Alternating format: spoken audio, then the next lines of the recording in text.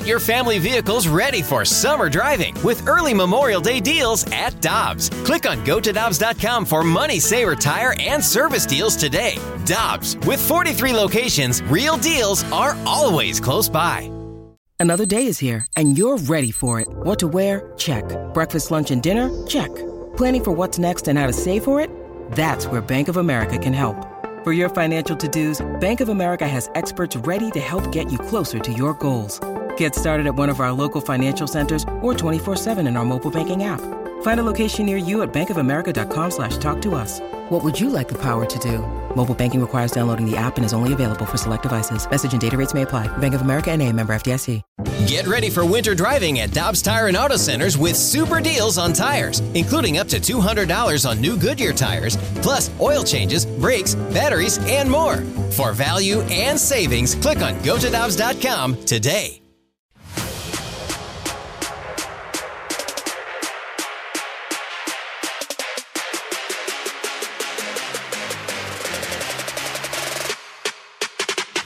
There's no way around the magnitude of this series, how much of a statement it is.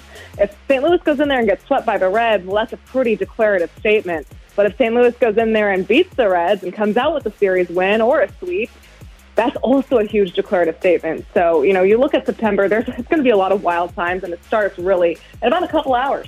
With Alex Ferrario and Tanner Hendrickson, I'm Brandon Kiley. That was Katie Woo on the show on Monday. Well, they didn't play yesterday, boys, so we're going to play two.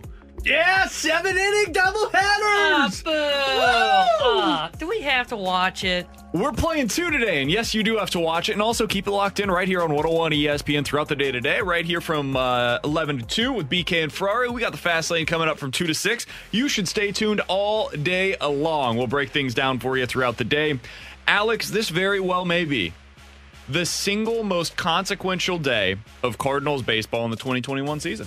First, I need you to describe consequential. Of consequence. Okay. Having a great degree of impact on what the Cardinals season will be seen as in the big picture. Yeah, I don't think so. Could you use it in another sentence for me? Can I get the origin? This may be the most important day of the Cardinals season. Yeah, I don't think so. How many times have we said that this year? How many times have we said, this is the most important day of the Cardinals season? And then they lose it, and then the next day, this is the most important day of the Cardinals season. That's right. And you know what? It's been true almost every single time. And it continues to be true today. You are 2.5 games back right now of the Cincinnati Reds and the San Diego Padres. Wait, San Diego's in the wild card. If you win both games today, you will be a half game back of the Reds. If you lose both games today, you'll be 4.5 games back of the Reds. And if you split, you will be 2.5 games back of the Reds. And what if you win 5 of 7 innings? No. And what if it rains today? Well, again. Then you play a triple header tomorrow. Oh my they God. do have an off day tomorrow. I don't know if that's the case for the Reds or not. I haven't checked their schedule. But the Cardinals have every reason to go all out in these two games. It is hugely consequential for them. I know you're probably sick of it, just like Alex mentioned, of, hey, this is a big day for the Cardinals. Maybe they can get back into the race, so on and so forth. It's still true. It remains true today, and they think they're in it. The math says they're still in it. BK thinks they're in it. So negative. BK, you are sounding like a guy who, if they win these two today, you're going to be back on board. No. I told you yesterday. I can't do that. Yeah, you sound like it, though. Michaelis, J-Happ, those are your two starters. Wade Miley, Sonny Gray, those are their two starters. They have better pitchers in this series. They're in their home ballpark. It's going to be tough, Dan. I was going to call you Dan. Alex Reyes, Dan McLaughlin. Man, I am on fire this week.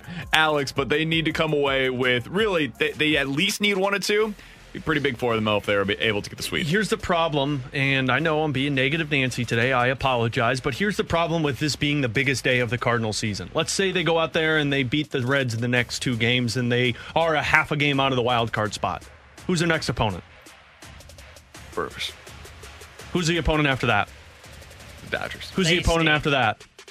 The Reds. Okay, that's what I'm talking about here. So we can get as excited as you want if they go out there and beat up on Wade Miley and Sonny Gray and the Cardinals' offense is hitting dingers left and right.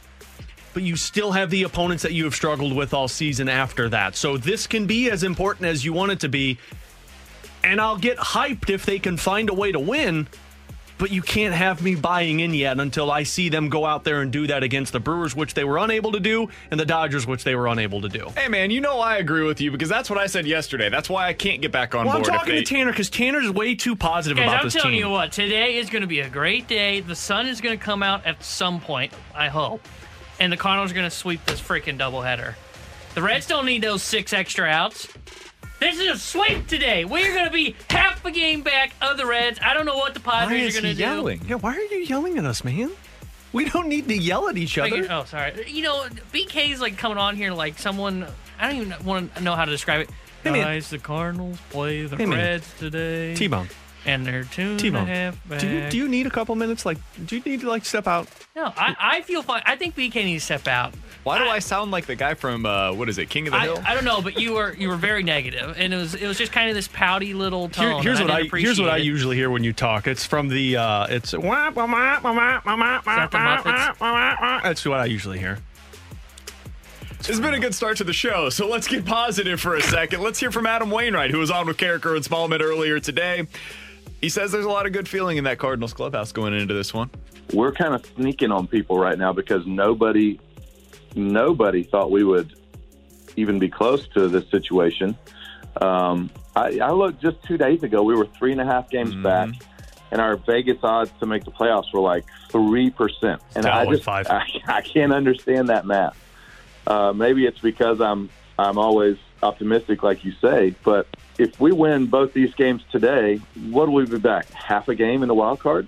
Somehow I'll look at the Vegas odds and we'll have like a 4% chance to make the playoffs. Right. I mean, and that's fine because that just drives us even more. Man, especially me. I'll be let me look up there and see we got 4% chance to make the playoffs when I pitch in a couple of days. I'll be fired up. I can tell you that. For what it's worth, I do think it's kind of wild that the Phillies have a 13% chance of a 31% chance of making the postseason according to the odds, and the Cardinals have a 5% chance according to the odds. To be fair, the Phillies schedule's a lot easier. Sure, no, I get that. But both of these teams are not particularly good. They've basically been the same club all season long, and the records indicate that. And for some reason, the odds suggest that the Phillies have a significantly better chance of making the postseason than the Cardinals. At this point, man, I can't worry about the schedule. It just doesn't matter. The Cardinals couldn't take advantage of their bad teams on the schedule. The Phillies haven't taken advantage of stuff in the past either. May the best man win, right? This is where things get really interesting, Alex. If you are able to win both of these games, suddenly we have to take the Cardinals seriously, right? I mean, even if you are the most negative person on this team, you're in this fan base, and you're the Eeyore of St. Louis, and you're going around. Was he negative or depressed? All of the above, and you're going around, and you're just negativity all the time. I'm not that bad. Okay, maybe I am. If you're half game out to open up the month of September, I would imagine that gets you at least a little excited to watch these games, right? Well, and it should get you a little excited because the teams, but we had Mike Petriello on yesterday, and he said nobody wants it in the National League. So, if you do find a way to become a half game out of it and you find a way to beat the Reds, then, yeah, you have to get somewhat excited. And by no means do I feel like you turn off the games and not pay attention, because there is the possibility mathematically for you to get into the playoffs and actually do some damage. The problem are the teams that you're playing. But if the Reds continue to struggle, which offensively they have not been able to hit, if the Padres continue to struggle because they haven't been able to pitch, and the Phillies just continue to be the Phillies, well, then you might be able to just be given that wild card spot. You know how else you can take it from them? Well, is it take it or buy it? Wait, take it or leave it? Leave it. Yeah, that's what we do. They called up a couple players over the last 24 hours. They obviously had to call Matthew Liberatore and Nolan Gorman. I got a song for us for this, actually. Is this Let's Hear It for the Boys? You ready? No, it's not Here for the Boys. It's actually a good song. This is a good song. Do you remember? Is this because Brandon Dixon's 36 years old? No, it's Ali Sanchez. The last time he played, he had a double. Timber. Brandon Dixon has been called up by the Cardinals. Sing the first part with you. 10 innings down in Memphis this year. He had a 9.6 ERA. Whoa! That's worse than Noel Ramirez. Yeah, it's not good. His name's Roel. No, it's Noel. He has spent the last 8 years overseas in Japan. You may know the name Brandon Dixon, and the reason why you probably do is because he did play for the Cardinals previously. When? 2011. Oh my gosh, boys! That's World right. Series The champion. 2011 World Series, second coming. That's right. What did they do in the 2011 World Series? They had a miraculous September, Alex. Oh, do we need the song again? There are many a book that have been written about it. I was talking about what did Brandon Dickerson do? Dixon? No, Dickerson. Not much. He didn't do much. He threw 15 innings combined for the Cardinals in 2011 and 2012. Like I said, he's 36 years old. He has a 9.6 ERA so far this season down in AAA. He has not been a particularly effective pitcher. But what? But things are going to change when he's pitching in front of this defense. And I've seen what John Lester looks like outside of St. Louis. I've seen what he looks like here. It's a little different. I've seen what J. Happ looks like in Minnesota. And then he got here. Been the best pitcher since the deadline, not named Max Scherzer. I like that. Don't forget, he was really good for Team USA in the Olympic qualifiers. Yeah, isn't he a gold medal? And you've got Ollie Sanchez, who gives the Cardinals more pitching depth, which means you're allowed to use Andrew Kisner in other situations. You were allowed to use him previously, but this manager didn't like to, so most managers, frankly, wouldn't have done it. Andrew Kisner can now be used as a pinch hitter, pinch runner. You can use him in other situations. The chess piece is now available to you. All right, I'm excited. Thank you. That's right. How much does this get you back on board, Alex Ferrario? Brandon Dixon and Ollie Sanchez. Are you serious right now? This is where you answer. Are you serious right now? How much does this get me back on board? Mm-hmm. I mean, I'm excited. Not really. I am curious of what happens with Andrew Kisner now. Does Andrew Kisner get used a lot more? Do we get to see his bat a little bit more this year or the rest of this season now that you have Ollie Sanchez? Yeah, a little bit more. Okay, well, now I'm not excited at all. I mean, it's hard to be excited. Yeah. I was a little disappointed, frankly. I was surprised. I was disappointed. I was hoping that they would have called somebody up that, I don't know, would have kind of given a little bit of a spark to the team. The Cardinals are clearly trying to serve two different purposes at the same time. On one hand, they would love to compete this year, get to the playoffs, maybe even make a little bit of a run once they get in. On the other hand, they are very clearly using this as a transition year, in my opinion. And they told you that by the way that they handled Johan Oviedo, Jake Woodford at the trade deadline, by the way that they've kept Matthew Liberatore and Nolan Gorman down in AAA, and by the way that they brought up Brandon Dixon from AAA when the rosters expanded. I think this is going to be a week, maybe 2 weeks of Dixon up, and then they're going to get Dakota Hudson up here, and he'll be the guy that finishes off the season with the Cardinals after he's done with his rehab stint down in the minors. But if you really wanted to just improve your roster, if the exclusive goal right now was to make your team better, you're not bringing up Brandon Dixon. Oh, you're bringing up Juan Yepez. Or one of the other young arms that's down there throwing 98 out of the bullpen. There's got to be somebody else down in the minors that could affect your team more than Brandon Dixon. But that's the thing. Pitching-wise, I don't know if there was anybody that would have come up here and would have been like, oh, yeah, we can use this guy. Because nobody in the minors right now is better than TJ McFarland or Luis Garcia or, frankly, what the Latino Heat has been for you all season. So, that's why rather than bring up another pitcher, there really wasn't anybody who sets the world on fire. And I know everyone's saying, we'll bring up Matthew Liberatore or Zach Thompson. No, that's not going to do it. They're going to keep those guys down there because of the transition you're talking about. But offensively, you got a lot of guys in AAA that are actually hitting the ball really well, and your weakest position has been your bench. I'm with you. And I know you want to stick with Matt Carpenter and Paul DeYoung because those are the veterans and those are the guys who can play off the bench. But you got guys who are killing the baseball right now. Those would have been the ones, or at least one of them, I would have brought up over Brandon Dixon. Yeah, Juan Yepez is the guy that every Cardinals fan has been talking about on social media over the last few days, and I think for good reason. Mm-hmm. He's been excellent so far in AAA. In 73 games this year, he has a .285 batting average to go along with 19 home runs and 18 RBIs. He's been really good for them down in AAA. He's crushing the baseball. I would have brought him up. I'm not in charge of the Cardinals. That's not my job. I totally understand that. But that would have been the guy that I would have targeted because Yepez very well may have a bright future with the Cardinals organization. But he's not Nolan Gorman. He's not Jordan Walker. He's not one of your top 5 prospects right now. So if you bring him up to have some pinch hitting opportunities, I don't think it's going to completely stunt his growth. those other guys, I want to see them get some more opportunities down in the minors where they're going to have everyday at-bats, right? So I get that, why they would be kind of hesitant to bring up some of their star prospects.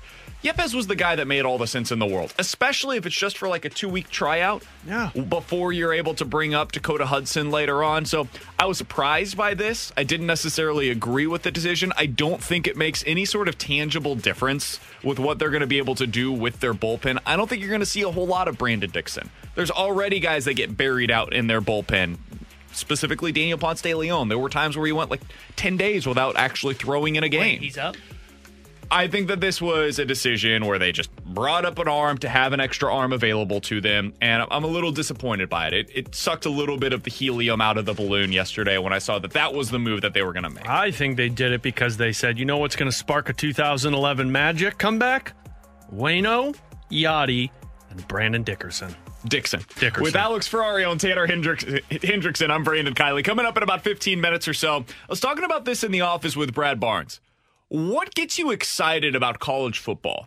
Is it different this year for you than it has been in years past? I think there's a little bit of a lack of excitement, not about the local teams, but about the college football season as a whole. We'll get into that coming up in 15 minutes or so. But coming up next, the Cardinals have one thing going for them that I don't think the other teams that are competing against them in the wild card race have very much of. We'll tell you what that is next on 101 ESPN.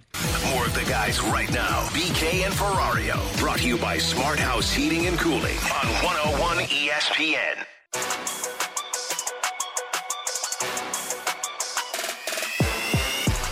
It's definitely been a little bit of an up and down year, but I think kind of like what you were talking about, just the history of the franchise. And if you look around at the clubhouse, you see so many guys that have that experience, that postseason experience, and just playing important games in September. So I think the fact that we have all those guys definitely bodes well for us in the end of the year.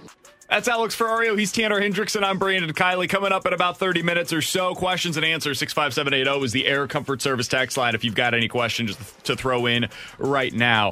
I think something that Tommy Edman said, and that was via MLB Network Radio on that interview that was interesting to me, was the leadership component. Alex, the Cardinals have some veteran leadership that should be able to help shepherd them into this playoff race. Who I'm talking about, of course, is Yachty, Goldie, Arenado, and then you look at the rotation with Waino, Happ, and Lester. I understand they very well may not be, and I don't think they are, as talented as some of the other teams that they're going up against in this wild card race. They're not as talented right now as the Padres. I'm not sure they're as talented as the Reds. What they do have is a lot of guys that have been through something like this before. And maybe you don't value that. Maybe you say it matters 10%, whatever it is.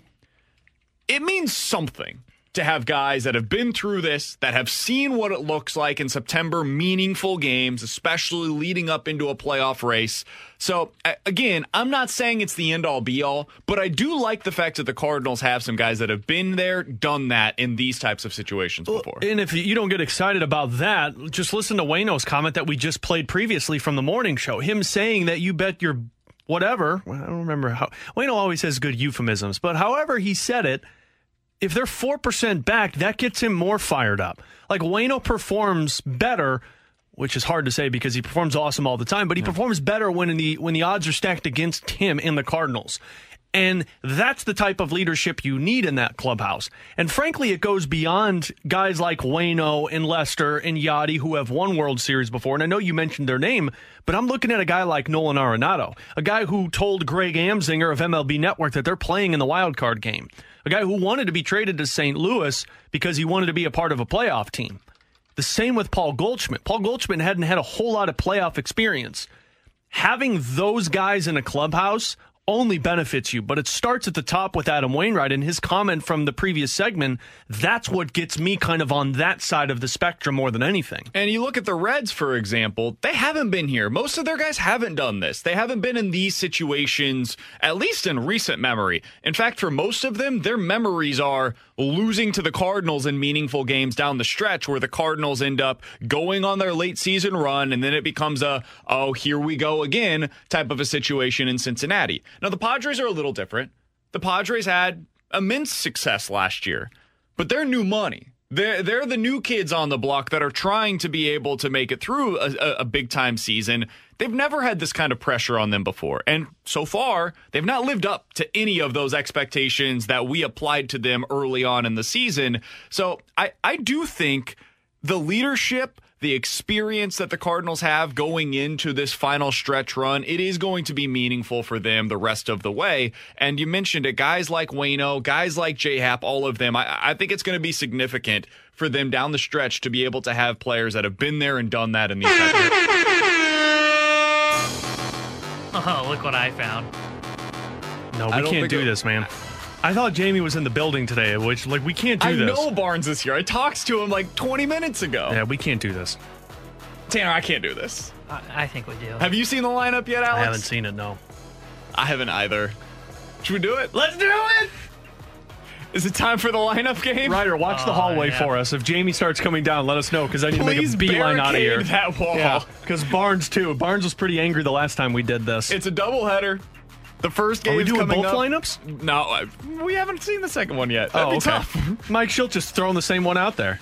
All right, so the first game's coming up in about 45 minutes or so. Tanner did this. I want to be very clear. Yeah, we had no say in this. I was just looking at the computer and it said Fastlane lineup. I thought they hid that from us. I'm surprised you even found that. I don't even feel bad. They replaced me in the NFL Pick'em Challenge. Yeah, and they make fun of me. Jamie made fun of my glasses yesterday. Yeah, with I Matt don't feel Holiday. bad. Let's do this. All right, let's play the lineup game. All right, starting out, leading off, got to be Tommy Edman, right? Going back to him? Yeah, you got to go Tommy Edman here.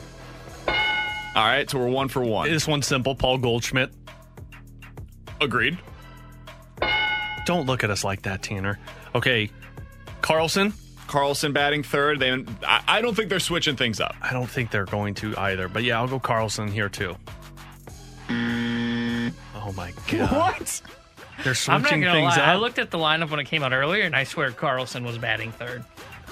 Are they going Arenado here? Or are they Is going... Carlson getting the day off? Well, it's a lefty on the mound. That's the thing that I don't understand. He'd get the first one. Well, you're not going Lars Nootbaar then. Yeah, that's why I don't get it. So maybe you're putting are you going to go Tyler O'Neill there? I guess. I don't really understand why they would switch O'Neill and Why Carlson. does Mike Schilt do this every time we do the lineup game? Okay, let's Are we go gonna O'Neill. go O'Neill? Why? Wow, that's so I don't freaking understand. weird. Carlson's the switch hitter. Something's got to be right, that's going on fine. here. So Arenado. 4. So is it going to be Carlson? Oh, I know I have the worst feeling in the world that it's going to be Paul DeJong here. Last time we did this, it was... Don't be Paul DeJong. Or last time they had this scenario, it was Yachty batting 5th and then Carlson batting 6th. So do they go back to that? Lefty on the mound. Do we go Yachty? Yeah, let's go Yachty. So it's Carlson. Yikes. Yachty. Yeah. Because Kisner will be the next one. Oh my God, are they playing Kisner here? Or is it Edmundo Sosa? Guys, this is terrible. So Sosa's starting today. We both agree with that, right? Or do you think they split the games? Sosa gets one, DeJong gets the other. They'll split the games. I just don't know who you're going to put out there against what. So in game 1, you've got Michaelis. Game 2, you've got Happ. I think they go Sosa in game 1. So you're going Sosa I'm batting going 7th? Sosa batting 6th here. We're Or 6th. 6th in the lineup, right? Correct. You're at the 6th spot. I'm going Sosa. If it's Okay. Yachty, yeah. Okay, so then... is it going to be you Yachty? go Bader here. So we're thinking Kisner starting today. Yeah, well, Yachty doesn't bat below That's 6th. true. So yeah, we'll go Bader here. And then Kisner. And then Kisner. Oh, boy. All And right, this pitching? was a tough one. No, we're not doing pitching. And pitching today, we got Miles Michaelis. Let's go through this lineup. Guys, this was like C+ effort. If we're gonna steal games from the Fastlane, we got to do better than this. I didn't expect them to go with their B lineup in the first game. All right, so your batting leadoff is Tommy Edman playing second base. Hitting second is Paul Goldschmidt playing first. You got Tyler O'Neill, strangely, is back up to hitting third, playing in left. I don't understand. Nolan Arenado is playing third, batting cleanup. Dylan Carlson has dropped down to the 5 hole. playing in right field today. Edmundo Sosa starting at short, batting 6th. Harrison Bader in center field and batting 7th. And Andrew Kisner is your starting catcher in the first game today, batting 8th, with Miles Michaelis on the bump for the first game of the doubleheader. 7 innings in both of those today. From the 618, is this the same lineup BK kept telling Alex to flip people in yesterday, that it was irrelevant? I don't understand. He got it. What? Why did they switch this? Well, Well, it's a doubleheader, and you want to make sure Yachty's rested because they play again tomorrow. Yachty's sitting. That's totally fine. I got no issues with that whatsoever. Well, Carlson did only go 1 for 3 the other day. And are Carlson splits bad against lefties? I think they are. No, Carlson's better against lefties this year, right? That's not true. What's the data say? Okay, we can look it up. He's batting .337 this year against lefties. That's just... That's not good. It to me? I think Matt Carpenter's better than that. Somebody text line 65780 is the Air Comfort Service text line. Please explain to me why you dropped Dylan Carlson down in the lineup for Tyler O'Neill against a lefty. Somebody explain it. What's his OPS against lefties? It's very good. It's 900. Let's see what Tyler What's his O'Neill WL is. plus percentage? Tyler O'Neill is hitting .281 against lefties with a .952 OPS. Oh, well, that makes sense. You got to put him there, man. Okay. All right. That's fine. With how many home runs against lefties? Let's see. I think that's where most of his powers come this year, Actually, right? no, only 4 home runs against lefties. Okay. That's actually a little surprising. What's his slugging percentage? Yeah, Because there's fewer he opportunities. just hits doubles. 563 slug against That's lefties. very good. He just hits there you doubles. go. So there's your answer. See, I told you the data would explain He's it. slugging the hell out of the ball against lefties. This is still confusing to me. Lineup's It's irrelevant, befuddling. man. Doesn't matter. As I said the other day, in general, lineups don't matter a whole lot as long as you get your top 5 guys at the top 5 spots in the lineup. Yeah, we said that. All right.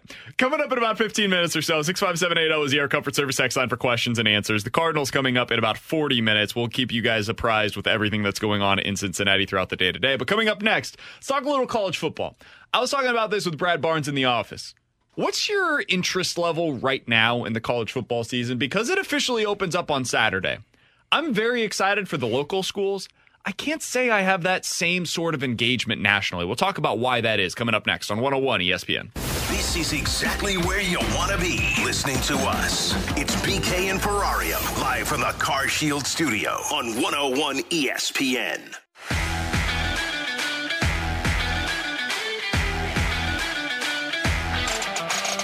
Hey, Alex, I've got a question for you. I just saw this quote from Mike Schultz earlier today. And this is, I want to be very clear up front. This is not a shot against anybody, but I just want to get your immediate reaction when I tell you this. Oh, I love these. Mike Schultz said this about a player.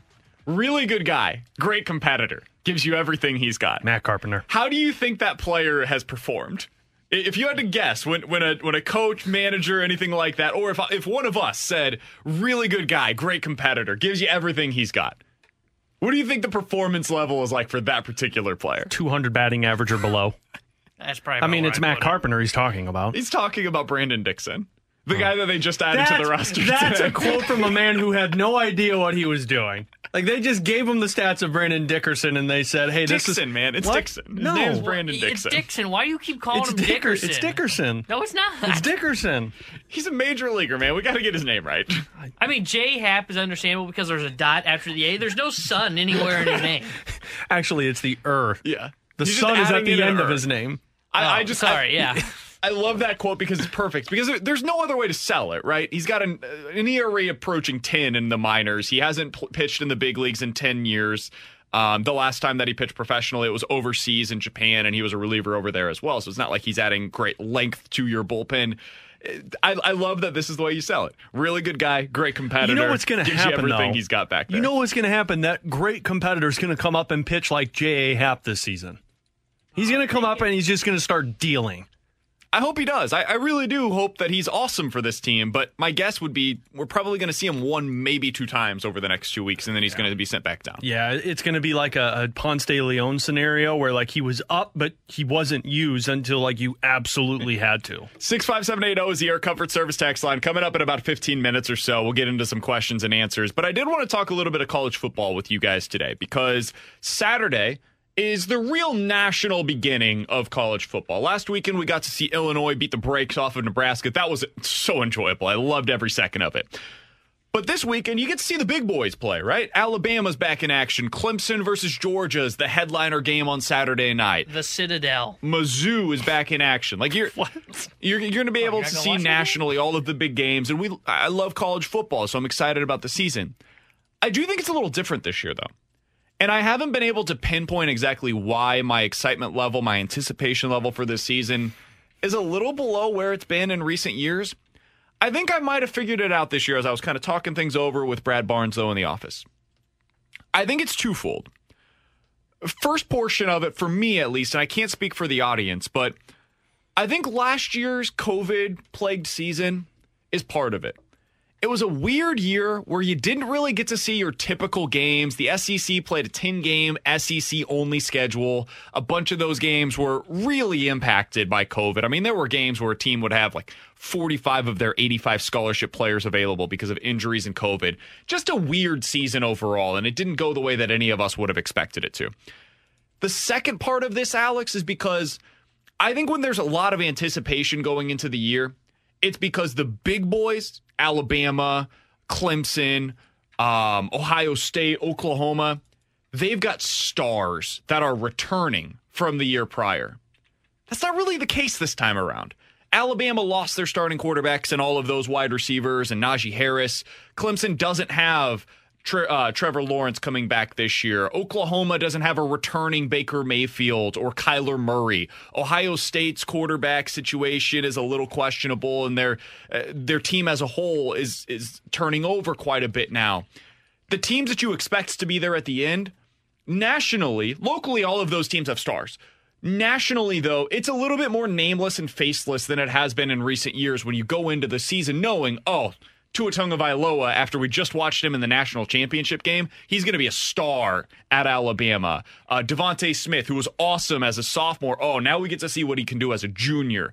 Some of these guys that we had gotten to know earlier on in their careers, now they're all kind of moving on. I feel like this is a little bit of a transition year for college football. See, all of those reasons you just cited as to why you aren't as excited are the reasons why I am really excited this year. And I always get into college football, but it's always kind of like you dip one foot into the water and you're watching it. This year, I'm like 100% bought in because of those reasons. We saw last year what felt like a little bit more boring of a schedule because of just that against the conference and the uncertainty that went to it. And look, we were happy we just had college football, but it still was different. It's kind of like the hockey season was, right? Like you just didn't enjoy watching the same team over and over. But then the other side of it is that clean slate. For some reason, you do get excited when it's the same faces. Like you keep hearing Trevor Lawrence's name. You know, you hear guys like Tua and Jalen Hurts and Mac Jones. You get excited for it. But this year, it feels like that it's kind of a wide open field. Now, locally, you're excited because of Mizzou. But big picture-wise, I'm excited because you kind of get to see who those new stars are. So that's kind of the reason why I'm kind of diving in head first this season rather than what it's been in the past. So I'm going to give you guys a few names real quick. Okay. No, I'm terrible at the name And game. I am curious, what percentage of our audience do you think could name the university at which this player currently plays? What percentage of our audience? Spencer Rattler. I'd say probably 90%. 90% can name where he plays? No I think chance. So. I'd say 9%. I think he's the biggest name in college football this Is year. it Alabama? Because I can't name where he plays. Oklahoma. No idea. I bet you it's 20%. I think you're overestimating how many people watch college football in general. I guess. Especially at that level. But Spencer Rattler is currently the favorite in Vegas. Like if you go over to the FanDuel Sportsbook right now, he's the favorite to win the Heisman Trophy, and I bet you 50% of our audience could tell you where he plays. And that's probably why I went so high. Is not only is he the favorite for the Heisman, but he's like the number one guy he's a quarterback that's returning to a big He's expected university. to be the number one pick next year. Exactly. That's why DJ Uiagalelei. God bless you. You want to try that again? DJ Uiagalelei. I'm really going to struggle with that one. That's one that I'm working on. I think he'd be, well, I was off on 90, but I think he'd be with Rattler because you saw him play last year. Yeah, I would say. Do you know where he plays, Alex? No. Clemson. Clemson. How are you excited with no stars? He played one game last year, though. It was just the game where Trevor Lawrence was out. Yeah, well, that's why I don't know who the hell he is. There was a lot of headline behind it because it was a COVID positive, right? Is that why he started? Was injury? It was when Trevor Lawrence was out. Bryce Young. I think more people would know this one because of the NIL stuff that came out this offseason. I don't know that one. But if really? But if not for that, I don't think a large percentage of our audience would know. I know it because I know the NIL because that's what ticked me off more than anything because of all the money you got. Sam Howell. Do you guys know where Sam Howell plays? I only know this because I'm an NFL draft nerd. Is he North Carolina? Yeah. He's North Carolina starting quarterback. Matt Corral. I have no idea. He's probably in Oklahoma, the OK Corral. So I legitimately didn't know this one. This is Ole Miss. He's Ole Miss's starting quarterback. And then JT Daniels, I would assume a decent number of our audience knows that because they watch. Right? He played at USC. Now he's down at Georgia. Oh, see, I didn't know that one. Those are the top Heisman candidates this year. That's the point that I'm kind of getting at here. There's been so much turnover at the top of college football since the start of last season, and really it was an awesome 2 to 3 year stretch for college football with so many stars, in particular at Georgia, Alabama, Clemson, Ohio State, and Oklahoma as well. I think it's a bit of a transition year. When those are your top Heisman candidates and a decent number of our audience and us, frankly, don't know a whole lot about these guys, I think it does, at least for me, change the interest level. But Alex, maybe there are some people as well that are kind of in your category where it's like, hey, this is going to be kind of interesting to find out what these guys are really capable of. Yeah, because a majority of those guys that you just named, I mean, I'm not as invested as I was in the past couple of years with guys like Tua and Baker Mayfield. You know, like those names were the ones that you knew immediately and you were like, yeah, I got to watch this game because of this player. Now there's a bunch of new faces where it's kind of like, okay, now I get to see kind of where this is going to go with it. And I do think the NIL in the scenario, I think that butted some people's interests as well in terms of, oh, this guy's getting paid because he's a part of this team. Let's see how he performs this year. I think another thing for me, and maybe it's just me because I always like kind of that underdog story. I'm just kind of tired of hearing about the same teams. I hear about Bama. We're going to hear about Bama. We're going to hear about Clemson, Oklahoma. Georgia's in that conversation. That's a good point. I mean, it's the 5 teams every year. Yep. And it's the same ones this year. Yeah, and there's nobody that I say, yep, that's a team that could sneak in. Like when Utah, what was it, 3 years ago? When they played Oregon for the Pac-12 championship, I predicted in the preseason that they would be a team that could get into the college football playoff because they had a veteran defense. There's no team that really flies under the radar that you say, that's a team I could see getting into the college football playoff. Now, there may be one that develops as the season goes. Probably the one. Like, if you're leaning that direction that you're talking about, they're probably the one. But I'm just tired of seeing the same 4 or 5 teams. I want to see, let's have a college football playoff where there's, 3 teams that we haven't seen there for a while. And I know that's not going to happen, so that just kind of takes away from my excitement. Totally understand what you're saying. We got this text from the 980. So what BK is saying is that he wants to see the same teams and the same players every year fighting for college football championships. If that's not boring, then I don't know what is. I totally understand that perspective. I'm not saying that, though. The season that I remember most fondly nationally, locally, is 2007. Mizzou that year, the KU game. Like, that was my favorite season that I've watched of college football in my lifetime. But nationally, the season that I can always remember as being the most interesting to me was the year that ended in Texas versus USC in the national championship game. For me, that's my favorite college football season and game that I've ever seen because it was a crash course between those two teams to the national championship game. And we knew all of them. We knew Matt Leinart. We knew Lindale White. We knew Reggie Bush at that point. We knew Vince Young. We knew the stars on both teams because they had been basically getting to that level over the last 2 to 3 years prior to that season. That's what I'm talking about. And I love when it changes over. Maybe one year it's Texas versus USC, but then we get to know some stars at Oklahoma and Clemson the next year. And then the next year there's a team like Tanner was saying that comes out of nowhere. Wow, Iowa State this year. What? Where'd that come from? There's been some Michigan State years where they come out of nowhere. That's where it's really exciting for me. But I do, as a college football fan, I tend to gravitate towards the stars. And this year going into the season, there just aren't as many of them as there have been in recent years. And that's tough for me to kind of latch on to a storyline or a team or a player when I don't really know these guys the way that I knew Tua or the way that I felt like we knew Trevor Lawrence or some of the other stars that have come around. So I think that's what's playing for me into my decrease in interest nationally in college football this year. It'll be back up by the end of the season. It's going to take a while to get there. 65780 is the Air Comfort Service text line. Questions and answers coming up next. You've got questions. We may have the answers. Maybe? Text now to 65780. It's BK and Ferrario's questions and answers on 101 ESPN. 65780 is the Air Comfort Service text line for questions and answers. Let's start out with this one from the 314. Hey guys, if you were to rate your top 3 all-time sports movies, what would they be? If you were to name your top 3 all-time sports movies, what would you go with? Aren't you a big Space Jam guy? Yeah, but it wouldn't be my top sports movies of all time. I guess it depends on categories because, like, there's all of them. But for me, number 1 on this is Miracle. Yeah. Nothing will ever top Miracle, in my opinion. I kind of agree with that. I don't know if it's number 1. It might be 2 or 3 for me. That's one of those movies that I can legitimately watch middle, final 10 minutes, beginning, and I would stay glued to the television. Major League's up there for me. Friday Night Lights would be one of them for me. Rocky's up there for me. Trying to think of what my third one would be. I think Sandlot's up there for me. Really?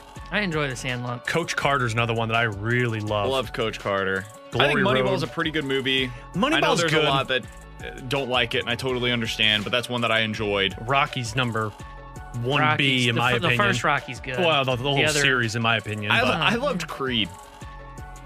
The more recent one with Michael B. Jordan. Jr., right? I really enjoyed Creed a lot. Have you guys seen, there's a boxing movie with Jake Gyllenhaal. What is it called? Southpaw. That was a good one, That's too. really good. It's really sad, though. The beginning of that is brutal. I watched that for Rachel McAdams, too. Yeah, she's great. She's excellent. Everything she's in. Those would be ones that immediately come to mind for me. Major League is one that I think has to be on that list. Slapshot, is that one? Yeah, that's pretty good. 42 was really good, too. 42, when that came out, that was one of those movies I was like, okay, I can keep watching this over and over. 65780 is the Air Comfort Service text line for questions and answers. Let's go to this one from the 618. Hey, guys, do you think that Deshaun Watson's going to be traded before the start of the NFL season? And if so, how much do you think the Texans will be able to get for him when he still has litigation facing him? You're not going to get that for him. I can see somebody giving up maybe a first round and a second round pick, but not 3 first round picks. You can't get, even if he wasn't going through these litigations, that's still a hell of a lot to give up for a quarterback who may or may not change your team. I don't know what they're going to get for it. I can't imagine they're going to get anything in terms of a first-round pick. But I guess desperate teams will do whatever they want to. And if it's Philly and they see how bad Jalen Hurts is, they're going to pull the trigger. Same with Miami with Tua. If they see how bad he is in the first couple of weeks, they'll pull the trigger. Yeah, I don't know if any team will do anything with the litigation surrounding him, though. That's the thing for me, is you can't give up, because I think they'll still get first-round picks for him. To me, you can't give up, let's say, 2 firsts and a second for a guy that has pending legal issues. That's the thing for me, is just his off-the-field issues are going to really plague his value, and I just think that Texans are in the worst spot possible in terms of football-wise, of having him on the team and not be able to move him, and he's disgruntled. I don't know how you can trade for him right now. If you're the Dolphins, the Panthers, what are you doing? We don't know what the future holds for Deshaun Watson right now. He may never play football again. He might. Maybe he plays football this year. I just don't know. And if you're one of those teams and you're willing to give up a first-round pick or more for him, I don't know, man. For me, that's something that I would have to put off until the end of this year. If that means somebody else gets him before the season, so be it. I'll take my chances on maybe getting Aaron Rodgers after the year and figure it out from there. Yeah. But I can't trade for Deshaun Watson right now. That's my answer. If I'm another team, I can't give up anything for him because I have no idea what the future holds for him. And the PR hit that you're taking, the questions surrounding who he is as a person, they're all absolutely fair. I don't know how I could possibly trade for a guy that, football-wise, just purely talking about that, I don't know what I'm getting or if I'm getting anything from him this year or beyond. So I can't trade for him unless it's exclusively dependent on what we get out of him. That will tell you what you get. So I'm trading, if he plays all of this year, a first round pick. If he doesn't play this year, you get a 7th-round pick from me. Okay, maybe that makes sense, but I don't think the Texans are making that kind of a deal. So I just couldn't trade for him right now. From the 618 and 65780 is the Air Comfort Service text line for questions and answers. I think this one's geared towards you, Alex. Uh-oh. With the Islanders making their deals today and the Hurricanes making their risky move, they signed an offer sheet. Yeah.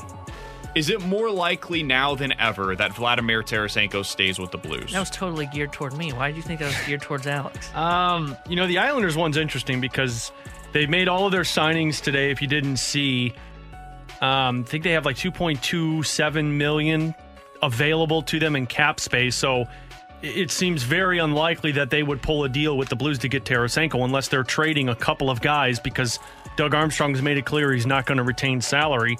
Carolina, I really feel Montreal is going to match that offer sheet, so Carolina might still be interested in it. But I don't know if it fully takes away the possibility of Vladimir Tarasenko being traded by the start of season, but it definitely lessens the chance. I still think there will be a team that goes into training camp and says, okay, this is our squad. We're missing some offense. Let's go see if we can pull a deal with the Blues. Training camp usually is a telling sign when teams say, okay, we need to find somebody. But it does take away and lessens that percentage of the Islanders being involved because I don't know how Lou Lamoriello would pull off that deal without the Blues eating like $4 million of that salary, and that's not happening by Doug Armstrong standards. They were also able to get the deal done with Beauvillier. Yeah. They got a multi-year contract done with him. $4 million for 3 years. $4.1 million per year. So maybe if you trade him and Scott Mayfield and the Blues trade Tarasenko and eat $3 million, maybe something like that, which in my opinion would be a great move. But Doug Armstrong, one, I don't think the Islanders would want to trade Beauvillier because he was great last year. And two, Doug Armstrong's not eating any type of salary, regardless of what the return is. Yeah. 65780 is the Air Comfort Service text line. Final question here from the 314. Best recess game: dodgeball, kickball, or knockout? Wait, is this one's got to go? Best recess game. He's not here for one's got to go. Dodgeball, kickball, or knockout? Which one is the best? Not one's got to go. Which one's the best? Me personally, dodgeball is always the best. Dodgeball? Every time they said dodgeball, I got stoked. Dodgeball, knockout. What was the third one? Kickball. Kickball. I enjoyed kickball a lot. I think I'd go kickball. I feel like everybody had their go-to, right? Yeah. When you get out for recess. For some reason, every time you ran up to the ball, I kick it and it just goes straight up. I'd be like, son of a... How? I don't know, man. They said it was like the flexing of the toe. Like you're supposed to flex You're down. not supposed to kick it with your toe. I stunk at soccer you're supposed too. To kick it with the side. Or with your laces. Oh, no, you get power when you kick with the toe. No. That's why it went up. Well, that's probably exactly what up. You either go with the inside of the foot, as BK said, or if you really want to go power, you hit it with the laces. Yeah, I'm a contact guy, man. You know me. You know I'm a contact guy in general. That's probably why I was never picked for kickball. Yeah, Also sucked at soccer. I was always the knockout guy. I was always going straight to the basketball court playing knockout. I didn't enjoy knockout. I enjoyed either your 21 or I just like playing basket. Yeah, pick. Like I wasn't gonna play. Knockout for me was okay, but I would rather play an actual game. game. To recess, and we got like 20 or 30 minutes. I'm not playing a full 5-on-5. Oh, we get 5-on-5 going. You get a 5-on-5 in 20 minutes. No, quickly pick your teams. Get out of here. Let's go. No, you got to take time. You got to get the captains, and you got to pick your teams. The whole thing. No, that's already planned before recess starts. It's literally the first guy to get the ball. The second guy, there's your captain. Who's here? Let's pick. And then sorry for the guy that wasn't picked. BK was asked to play 5-on-5. 5-on-5? Yeah. Oh, yeah. In recess? Yeah. Get out of here. No, what are you talking about? You always played games rather than like dodgeball or kick. Well, dodgeball and kickball were games, but like rather than knockout, I'd be playing 5-on-5 or I'd play like actual football. No, knockout was the go-to. No, it wasn't. Top court, go and play some knockout. Dodgeball was. You see if you can hurt somebody. With Alex Ferrario and Tanner Hendrickson, I'm Brandon Kiley. Man, you need to get that anger checked out. No, it lives with me. I know it does, buddy. Kill the man with the ball was always the best. No, that person needs to get their game anger fixed. 65780 is the Air Comfort Service text line. More likely to happen coming up in about 15 minutes or so. If you've got something to send in, a couple of scenarios, we'll tell you which one's more likely. But coming up next, how much different would we be talking about the Cardinals if there were expanded playoffs this year? Give you our answer on that coming up next on 101 ESPN. They are St. Louis. It's BK and Ferrario, live from the Car Shield studio on 101 ESPN.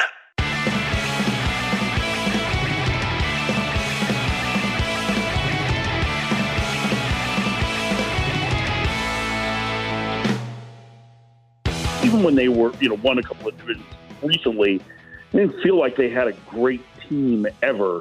I think they got on a great run in the second half in 2019, but I just feel like they're still kind of like a little bit short in terms of talent to be able to compete with Milwaukee and maybe even Cincinnati this year. That was Mike Farron on the show recently of MLB Network Radio. And with Alex Ferrario and Tanner Hendrickson, I'm Brandon Kiley. It's BK and Ferrario on 101 ESPN. I was thinking about this last night as I was kind of looking through what the playoff standings were right now. Alex, how much different do you think we'd be looking at the Cardinals and at the National League as a whole if we had the same playoff standings as we did a year ago, where you had the expanded postseason and you had extra teams that were getting in? Do you think that would change the way that we view this Cardinals team, or would we still view them the same way that we do right now? I think we would still view them the same way because the moves in the offseason of acquiring Nolan Arenado, the expectations when he was acquired was, okay, this team can actually compete for a World Series now, especially when you looked at the Central Division. People were talking about Milwaukee and Cincinnati, but they weren't really expecting them to be as dominant as they were. So, yeah, if you have expanded playoffs, I think we're still saying the same thing. You're getting into the playoffs more than likely, but you're looking at it saying, okay, but they were kind of given the playoffs. They should be a lot better than what they are. Rather than playoffs, you're looking more at the 500 record. Yeah, and not just looking at the playoffs, the 500 record. What's the expectation? It's always to win the NL Central. It's to dominate the NL Central. And because you haven't, and because you're the third team in the NL Central, I think that's why we'd still look at it as if it were expanded playoffs, it would be, okay, maybe we're in there, but, it's not that good a team. They'll get knocked out in a best-of-3 series, if that's what it is, like it was last year. Yeah. I mean, there were 8 teams that made the postseason a year ago. By the way, expanded playoffs sucked, too. I did not like the way that it was set up last year, I'll tell you that much. There were 8 teams that were in last year. If the playoffs were expanded the same way that they were last year this year, Cardinals would be in right now. And they would be 3 games up on the New York Mets. That would be the closest team out of the playoffs right now in the National League. And then after them, it's the Rockies, who are 8 games back. Who would they be playing right now if they're a first-round matchup? It would be, I believe, the Dodgers is who they would play. And if they were able to overtake the Reds for that next spot up, or the Padres, either way, then they'd be looking at either the Brewers or the Braves. So you might be able to get out of the first-round series, especially if it's the Braves that you're going up against. You'd have a shot against them. We saw how that went here in St. Louis. I hear you, but that's the kind of thing where suddenly it would go a little bit differently potentially for the Cardinals. I do think it would change the way that we look at them just because the playoffs would be far more realistic. Right now, even though the Cardinals are only a couple games back, 2.5 back, and at the end of the day, they very well may be a game back of the Padres. Even though that is the case numerically, it doesn't feel that way because of what's left on their schedule. It feels like there is less of a chance than that, and that is represented by the postseason odds right now. The Cardinals are at about a 6% chance of making the playoffs, according to the Vegas odds. If they were in, if it was an 85, 90% chance that they were going to make the postseason this year, I think we're talking about it very differently. I think the team is approaching things a little differently. I don't think you're seeing Brandon Dixon as their call-up right now. I think you're seeing somebody that's a little bit more exciting coming out of the back end of the bullpen. There would be a little bit more urgency for some of these injuries to get them back more quickly. And I think that there would be just a different vibe around the team. But that's why I don't want it. That's why moving forward, I don't really want a team like this year's Cardinals to be rewarded for going 3-4 games above 500. Because if that's the case, we've all asked, do they get rewarded and they don't make the same big moves if they make the playoffs this year? There's legitimate questions to ask about that. I think the answer is no, but it's fair to ask that question. If it was an 7-8 team playoff the way that it was a year ago, I think you're absolutely rewarding teams for mediocrity. And then going into the offseason, a team like the Cardinals probably doesn't make the same big moves that they would make otherwise if it is the current system. Yeah, nobody's staying aggressive then because you know that every year you have a chance to make the playoffs, especially in the NL Central, because you know the Pirates aren't going to be competing anytime soon. Same with the Chicago Cubs now with what they've done. So it's a 3-team race for, 2 spots in the NL Central, maybe 3 spots with the expanded playoffs. So, yeah, teams aren't aggressive.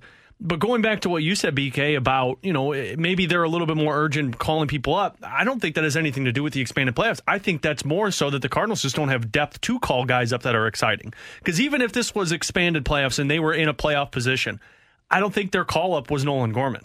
I don't think the call-up was Matthew Liberatore. What about Juan Yepes? Could he have been a call-up if instead of being 2.5 games back with a 6% playoff chance on September 1st, if they're, whatever it was, 3 games up, and you're in the playoffs right now, and you're trying to fight for seeding as opposed to getting into the playoffs, and now you're going into a series against the Reds where, hey, man, our change in opponent could be significant based on the chances of this series. I think maybe then there is a little bit difference. I think maybe you call up a guy like Juan Yepes. Obviously we'll never know the answer to this, but that would be my only retort. Yeah, no, I think that one's getting a call up, but I mean, how excited is that getting people? It's definitely getting them more excited than Brandon Dixon or Ali Sanchez, but I don't know how much more excited it would be, and that speaks more to the depth of the Cardinals system that they just got guys that they're just not ready to bring up yet. I don't know if it would change anything, honestly, because we're talking. So, like right now in this scenario, they'd be 3 games up on the Mets for that last wild card spot. I don't think they would say, you know what, the Mets are the team that we're really concerned about. Like, you look at the Mets now, do you go, yeah, they got a chance to get into the playoffs? No. They would be in the exact same spot that the Cardinals are in now, where they're 3 games back at that last playoff spot. Would you look at them differently? I don't think so. And I think the Cardinals would look at them the same way. All right, they're there, but we're not too concerned about them. We don't need to go make that. But do you think the Cardinals would be fighting for seeding to avoid playing the Dodgers or the Padres, some of the top teams, not the Padres, but the Dodgers, Giants, Brewers? Maybe they would try to avoid playing those teams. I think you're looking at matchups a little bit differently. Maybe, but I think if you're the Cardinals, I think you look at most of the matchups, no matter where you're seeded, and you go, we're outmatched. It's just going to be, let's get in and see if we can do something. That just kind of feels like, I'm with you. I would rather say, all right, we got to try and get to where we are facing, maybe it's the Braves in the first round rather than the mighty Dodgers. But I think that the Cardinals would look at it and say, you know what, we've got a playoff team. Let's get in. Let's just see what happens. Let's call up Ali Sanchez and Brandon Dixon rather than bring up a Juan Yepes because we're not too concerned about the Mets that are behind us. That's fair.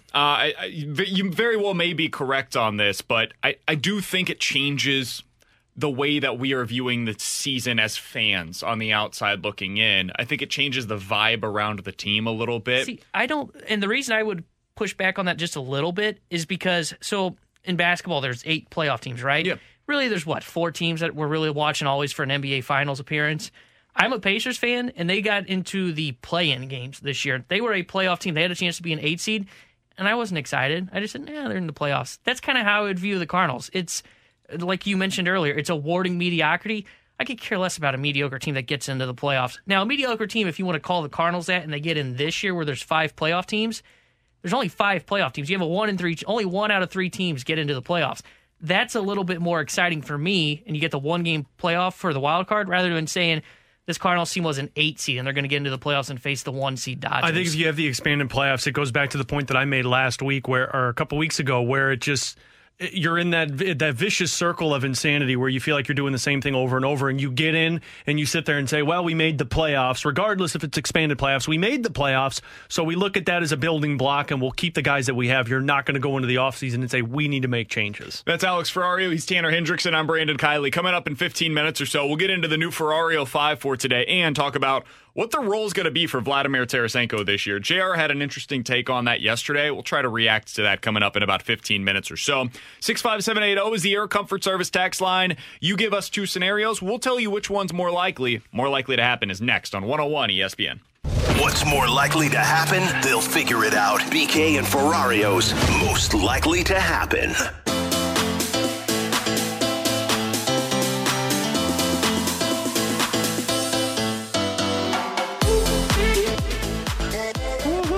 I missed that one, boys. Sorry. What are you doing over there? I missed that one. Alex, the panic that is the first time over Alex's face. Yeah, the first time, boys. My mind was elsewhere on that one. 65780 is the Air Comfort Service text line for more likely to happen. All right, so we gotta bring the audience in on what's taking place right now. So last night, Alex and I were in a fantasy league together. We drafted. It was Alex's first ever time doing a salary cap auction league. Woof.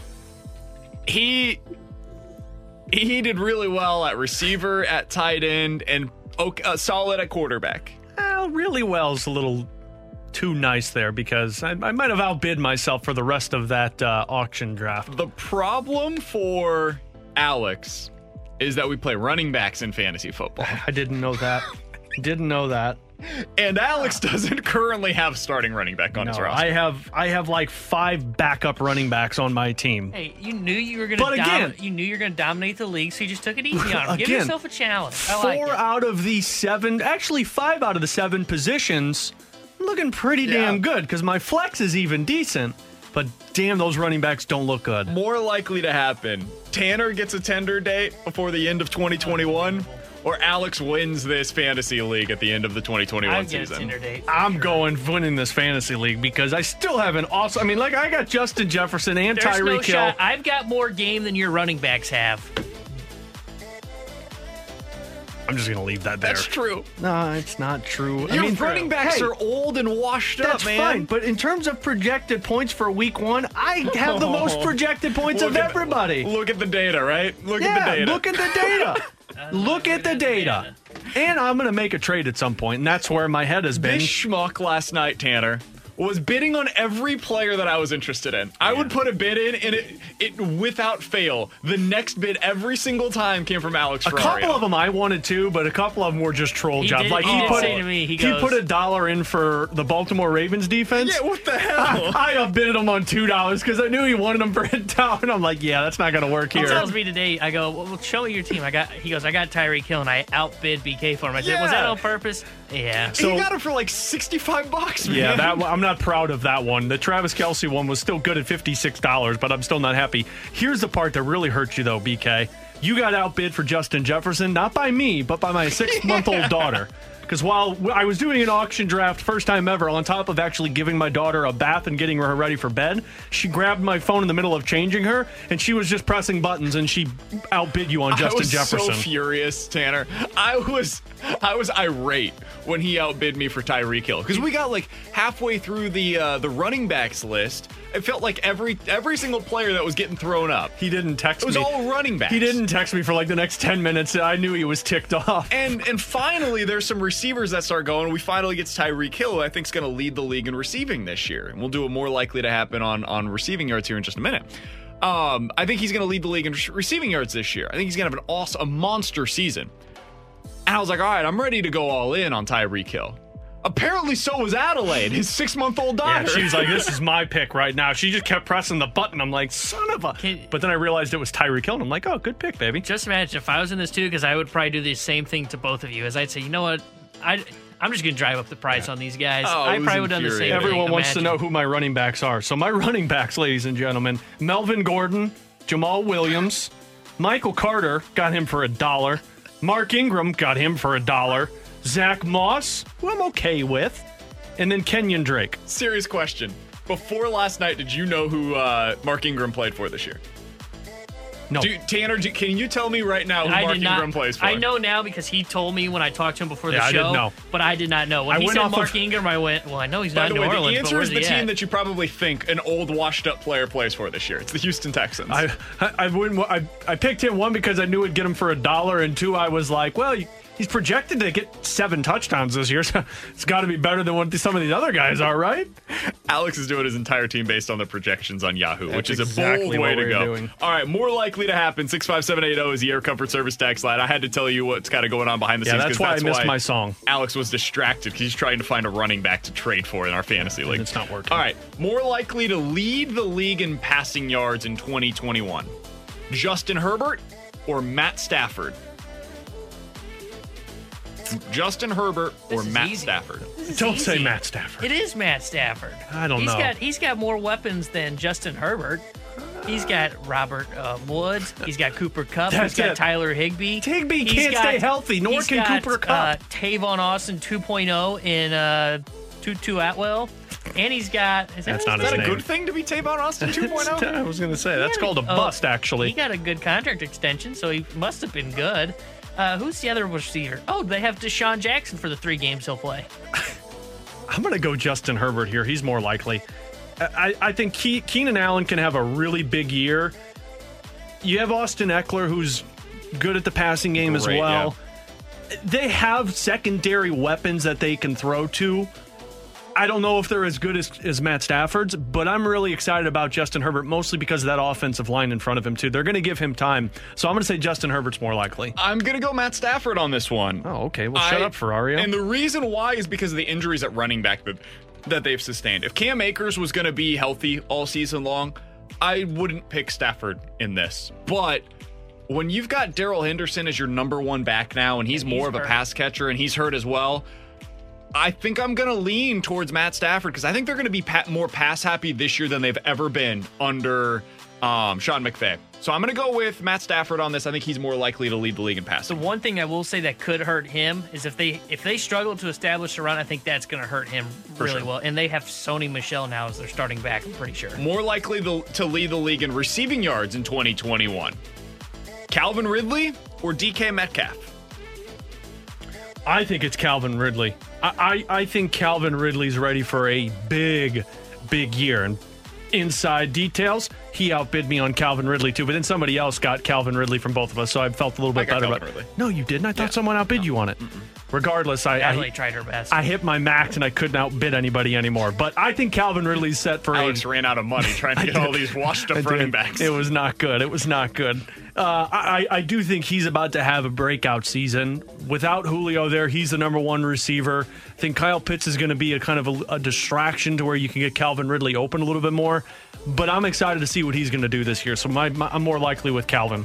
I think it's DK Metcalf. I just love Russell Wilson. That's his number one target. He's going to be going to him a lot. That's why I feel like it's more likely that he will lead the league in receiving. I don't know. I love Kyle Pitts, but I just don't know how much of a distraction he's going to be to help out Calvin Ridley. I don't know what to expect out of Kyle Pitts this year. I think it's Calvin Ridley. Take that, Tanner. I bid on him for a reason. I love Calvin Ridley this year. I think he's going to be outstanding. I shouldn't have outbid you on Justin Jefferson. I could have got Calvin then. I think Ridley's going to lead the league in receiving. I actually, out of all of the players in the league, think he will end up number one in the league this year in receiving yards. 65780 is the Air Comfort Service text line for more likely to happen. Let's do a couple more of these here. What's more likely? The Cardinals sign an impact shortstop in the offseason, or they sign a veteran pitcher in the offseason, John Lester, J-Happ, and then they try to sell us on internal improvements for 2021. More likely they sign an impact shortstop, or they go the veteran route and they try to sell us on internal improvements again. I'm going to go big name shortstop here, mostly because I know people will go to the fact that they've never done this before. They're not going to spend that much money and dedicate it all to the infield. But I'm going off of past history to where when the Cardinals knew that they were depleted in one area, they went out and they made upgrades. They went and got Paul Goldschmidt. They went and got Nolan Arenado. And I do believe that they're looking at this shortstop situation and saying, we're just not good enough here. We got to get better. Outfield's presented itself. We got second base locked in. Yachty's coming back. We can figure out pitching. We need a shortstop. So I'm going to say more likely that they go out and get a big name. I think it's more likely that they'll do more of the veteran and internal improvements. I just have a hard time, and I agree with you guys. I think they should do it and go get one of those shortstops. Corey Seager is the perfect fit. I just have a hard time buying in that they're going to spend another $30 million on this infield. And I'll believe it when I see it. Until then, I'm just going to remain to say that I think it's more likely that they'll go the veteran route. I'm going to go the shortstop route because I'm not going to give up hope before I have to. I'm still going to believe until I can't believe any longer. Once Corey Seager and Carlos Correa, don't stop, and Trevor Story, all of them end up signing somewhere, then I'll come over to your side, Tanner, and it's probably going to happen. Let's be honest here. But until then, I'm going to hold out hope. I'm going to believe that they're going to go out there and get one of those impact free agent shortstops. All right. From the 636, more likely to happen if Tarasenko is on the opening night roster. He starts out on the third line, or he starts out in the top six? We're going to answer that question and give you the latest Ferrario 5 coming up on the other side here on 101 ESPN. Giving you the picture, the real big St. Louis sports picture. It's BK and Ferrario, live from the Car Shield studio on 101 ESPN.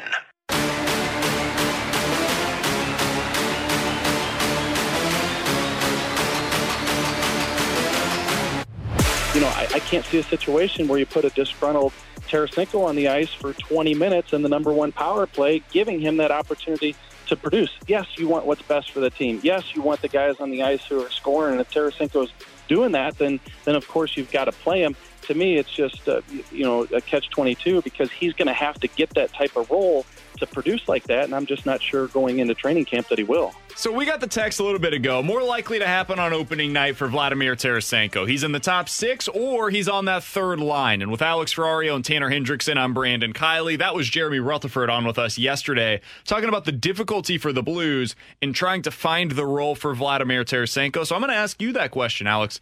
What's more likely? If Vladdy is on the opening day roster for the Blues, he's still here.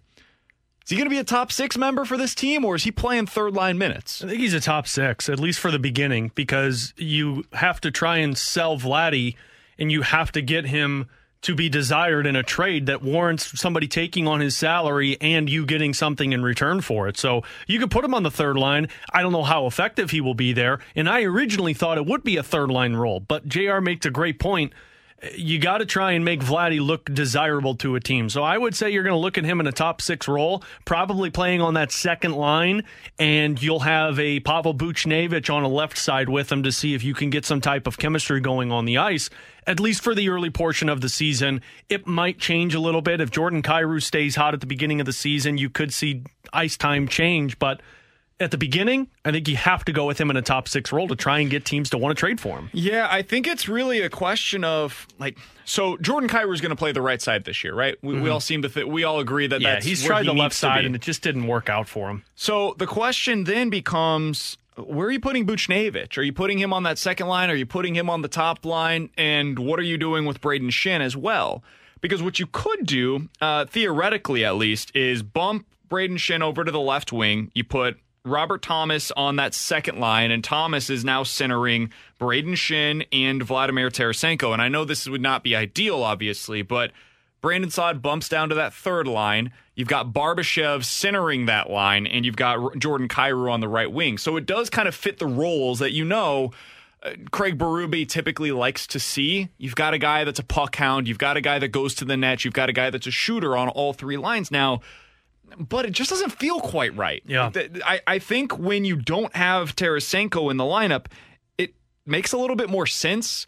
And Buchnevich has said publicly he prefers to stay on that right side. He feels more comfortable over there. And we did this all of last year with Mike Hoffman as well, where he preferred to be on his offhand, and they tried to force it on the left-hand side. It just didn't work. He was better on the right. That's what I'm most curious about is, okay, these guys that are staples now for your franchise, guys like Saad and Buchnevich and Shin, O'Reilly, Thomas, Kyrou, are you really moving them around to appease the expectations of Vladimir Tarasenko? I would hope the answer is no. Well, you're going with whoever's playing the best at first. And honestly, if Vladdy's already showed up at the facilities and skating with the team, he's going to come out there, and Jamie said yesterday that he looked great on the ice. So he's going to come out there and perform. So it really is performance-based. If Vladdy goes out there and looks like the former 40 potential goal scorer that he was, then you're going to play him the most ice time. But if he becomes a casualty on the ice defensively, then yeah, you're going to drop him down. The good news is Brandon Saad has played third lines before, and he's been effective. That's what he was in Colorado last year. He'll be fine wherever you need him to. The way that I view this roster, at least going into this next season, Pavel Buchnevich wants to play the right side, great, but you're going to start on the left side. And if it doesn't work, then we'll shift you to the right, whatever seems to work out.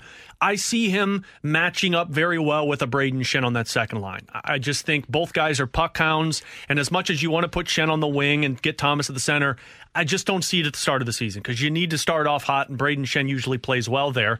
And then on that right side, I was about to say, just to react to that real quick, you've mentioned a million times as well that Braden Shin is he's more productive as a centerman as well. And unfortunately, NHL stats don't really show center versus left wing. But if you go back and watch games from the past couple of seasons, he starts off hot because he's the center, and then when they try and move things around, that's when Braden Shin starts to get a little bit of a dry spell. But I think Vladdy makes sense on that right wing and the second side, at least to start the season. Your first line would be a Brandon Saad with O'Reilly and Perron, because I think Saad matches really well in terms of puck count with those two.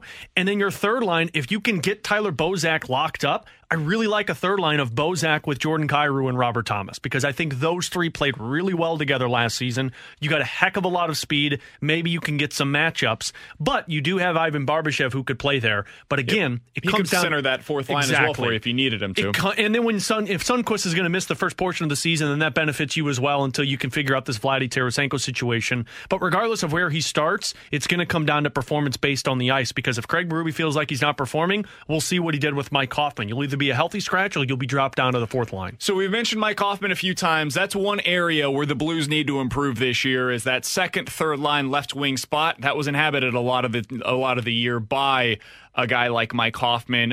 What else needs to improve in 2021, 2022? Alex, that sounds a lot like a Ferrari 05 to me. You already took one of them, so it's a Ferrari 04 now. You can go ahead and mention it. No, you didn't take that one. Hit it, T-Bone! You're listening to BK and Ferrario. It's time for the Ferrario 5, a top 5 list of very random things. So, Ferrario, give us your top 5. Sooner or later, we'll get to something that's random, but, we usually have so much material for Ferrario 5s. That'll be Friday. We'll do just something random. Probably not. Okay, number 5 on this list are the young guys needing to take that next step. And I think that's really important for this team to improve on this year because last year they didn't have it. Like Robert Thomas had a setback. Yes, Jordan Kyrou looked like he improved, but Zach Sanford didn't improve in the areas that you needed him to. And frankly, you need more from Jake Wallman and Nico Mikkola and Scott Perunovich. And I know Perunovich was injured all season, but you need those guys to take the next step. The difference between the Blues and other teams right now that are successful are there young players that are in the system that are ready to play in the NHL. They come in the NHL and perform. And the Blues just don't have that right now. Who are you referring to specifically? Jake Wallman, Nico Mikkola. Frankly, Robert Thomas still. I think Zach Sanford still should be considered a young player because he is still kind of in that frame of the Blues where they're trying to groom him into the roles. Those are the guys that you really need to take the next step right now because they give you depth, and if you don't have depth, you're not going to be successful. So that's number 5 on this list. Number 4 on this list is the power play. Now, I know they finished the season last year, 7th overall or 8th overall at 23%? Really a hot month or two, though. Exactly. The first 2.5 months of the season, BK, they were 24th in the National Hockey League. The reason that they barely made it into the playoffs was because the power play missed multiple opportunities. You need your power play to be good from the beginning to the end. That needs to be an area of expertise for this team this year. And I think it will be because they're going to have a full training camp with Jim Montgomery, who's running that power play. You have a couple of specialists now with Brandon Saad and Pavel Buchnevich. If Vladimir Tarasenko is there, I'm interested to see what Krug and Falk's role.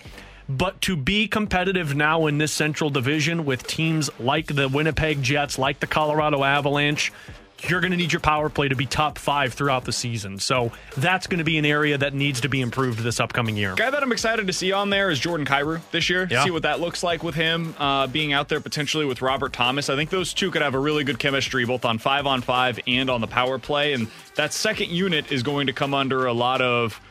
I'm saying this word not because it's going to be bad, but a lot of scrutiny because it needs to improve from what we saw a year ago. Number 3 on this list, BK, is secondary scoring. And this kind of ties into the Mike Hoffman thing you were talking about, that left wing.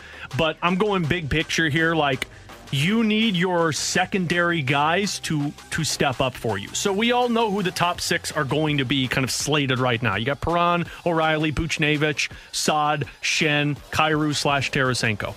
But when you look at the bottom 6, guys like Tyler Bozak, if he's back, Thomas, you look at Barbashev, Sundqvist, who was injured a majority of the season, Sanford, Barbashev, those guys only combined for 60 points last year for you. And I know that sounds like a lot, but I'm talking 60 points in 57 games played. You weren't getting a whole lot from your secondary options, which resulted in you having to play your top guys 21, 22 minutes. They were fried by the third period. You had a lot of low-scoring games this season. You need more from guys who are going to be on that third line. If it starts out with Robert Thomas, you need Robert Thomas to play like a second-line center.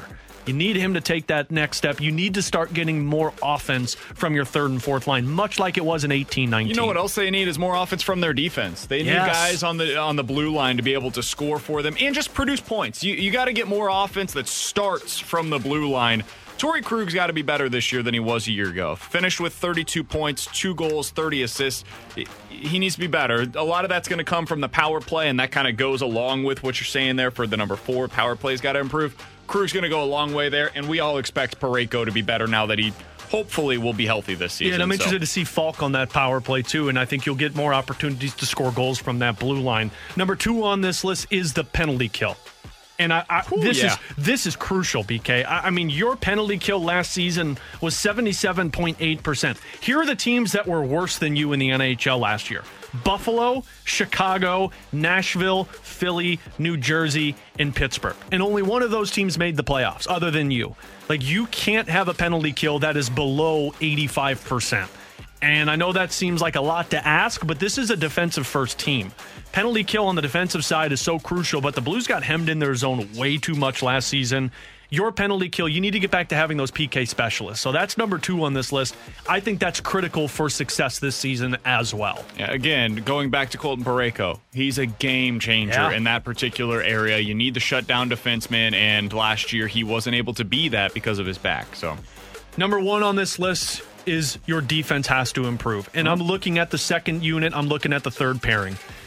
I don't know if this ties into them going out and getting themselves a left wing or a left side defenseman, or if they're able to make a trade. But defensively, you were on the ice way too much last season. You allowed way too many goals last season. I know some people will tie this into goaltending, but you got to get crisper in your own zone, more physical in front of your own net, and frankly, you got to start limiting these guys' transitions because speed killed you, and I think the Central Division is going to be fast this upcoming season. So number 1 through 5 on the Ferrario 5, the 5 things that need to improve for the Blues to take the next step in 2021-2022. Number 1, defensive improvement. Number 2, improve on the penalty kill. Number 3, secondary scoring has to take a step up. Number 4, the power play's got to be a little bit more consistent. And number 5, the young guys, talking Wallman, Mikkola, Thomas, Sanford, all those guys have to step up in a way that we haven't seen previously. That is your Ferrario 5 for today. With Alex Ferrario and Tanner Hendrickson, I'm Brandon Kiley. Coming up in about 15 minutes or so, the Cardinals can't be afraid to improve the roster this offseason, even if it ends up burning them with another player going to play better elsewhere. We'll get into that in about 15 minutes or so. But coming up next, time to dive into the junk drawer, and we'll give you the latest update on the Cardinals game next year on 101 ESPN. To BK and Ferrario, brought to you by Smart House Heating and Cooling on 101 ESPN. Let's open it up. The junk drawer with BK and Ferrario.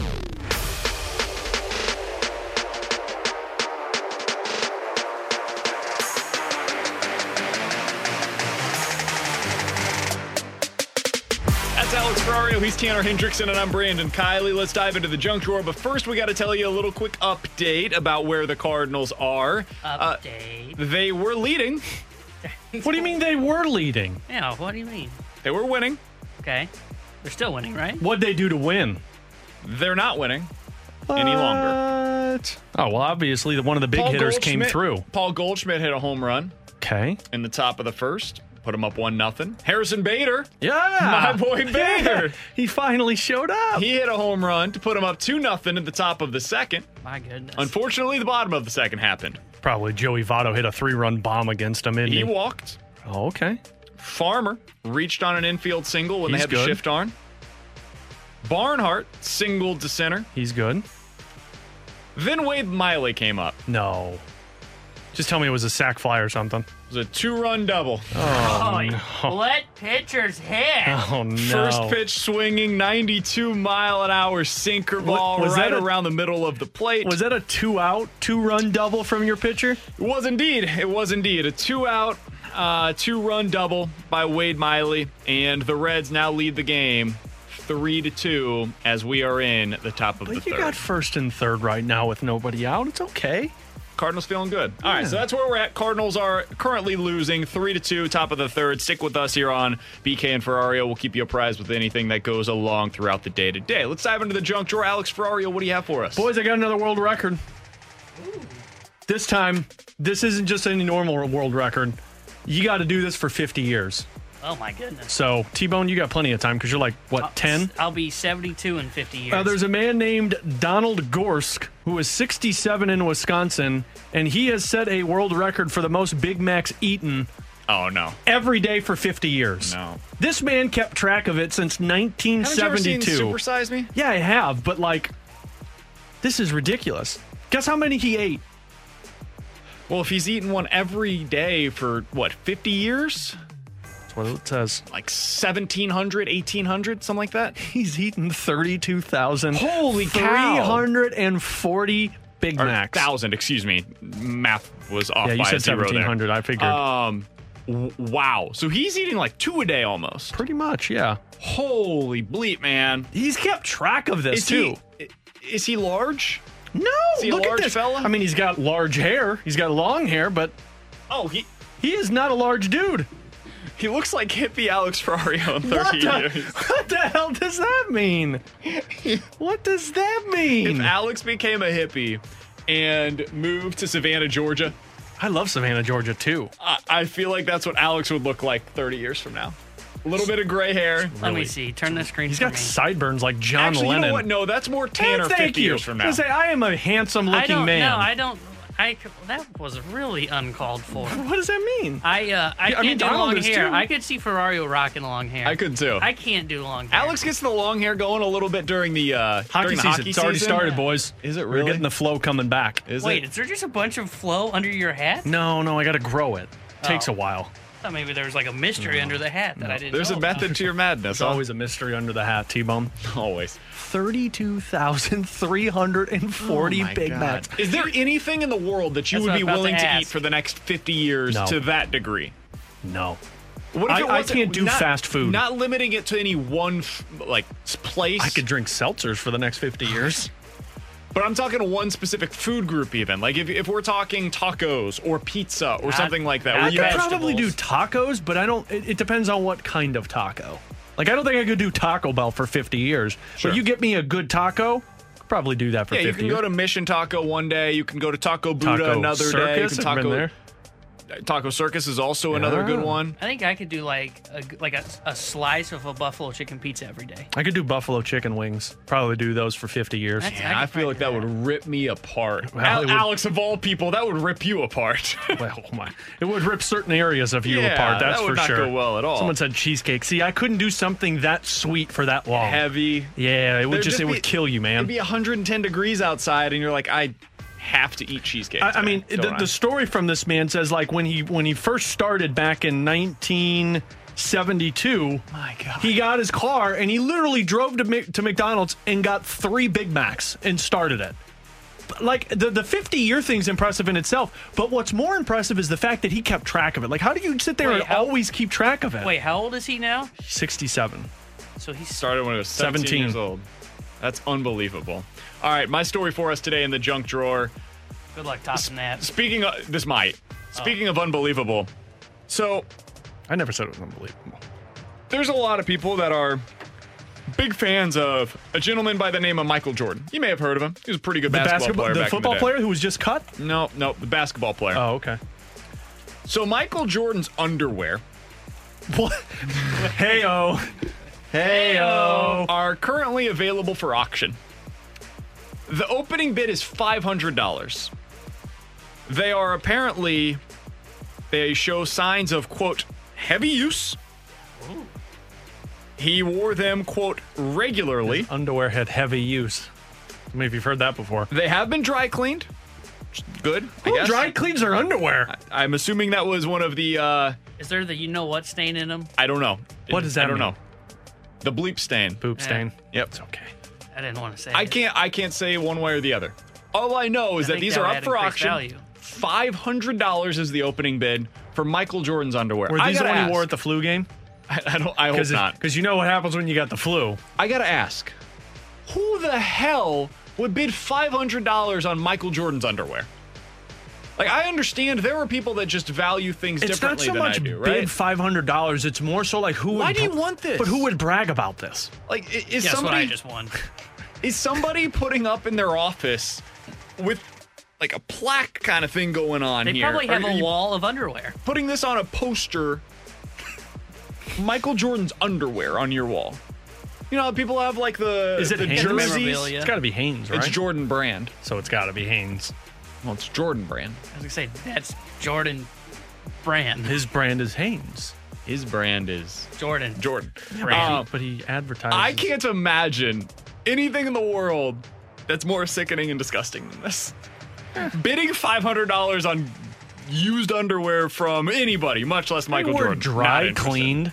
Not interested. They were dry cleaned. Come on, man. That's Alex Ferrario. He's Tanner Hendrickson, and I'm Brandon Kiley. Coming up next, the Cardinals cannot be afraid to upgrade this roster, even if it means potentially watching another player walk out the door and improve elsewhere. We'll tell you why coming up next on 101 ESPN. We're right back to more of it. It's BK and Ferrario, live from the Car Shield studio on 101 ESPN.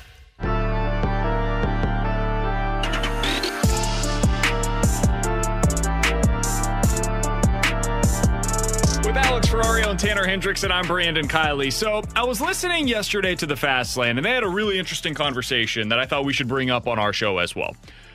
They were talking about the potential of moving on from Paul DeJong and why the Cardinals can't be afraid to make that kind of a move. And here's what Brad Thompson had to say about that. We can react to this on the other side. This is no disrespect to Paul DeJong because I like the player. I like the player a lot. Look, Carlos Correa is a better player. Corey Seager is a better player. Trevor Story is a better player. Like the Javi Baez, even though he's got the thumbs down, he's an idiot. He's a better player. Like so that's kind of how you have to look at things. And he'd get the thumbs up in St. Louis, because best fans in baseball.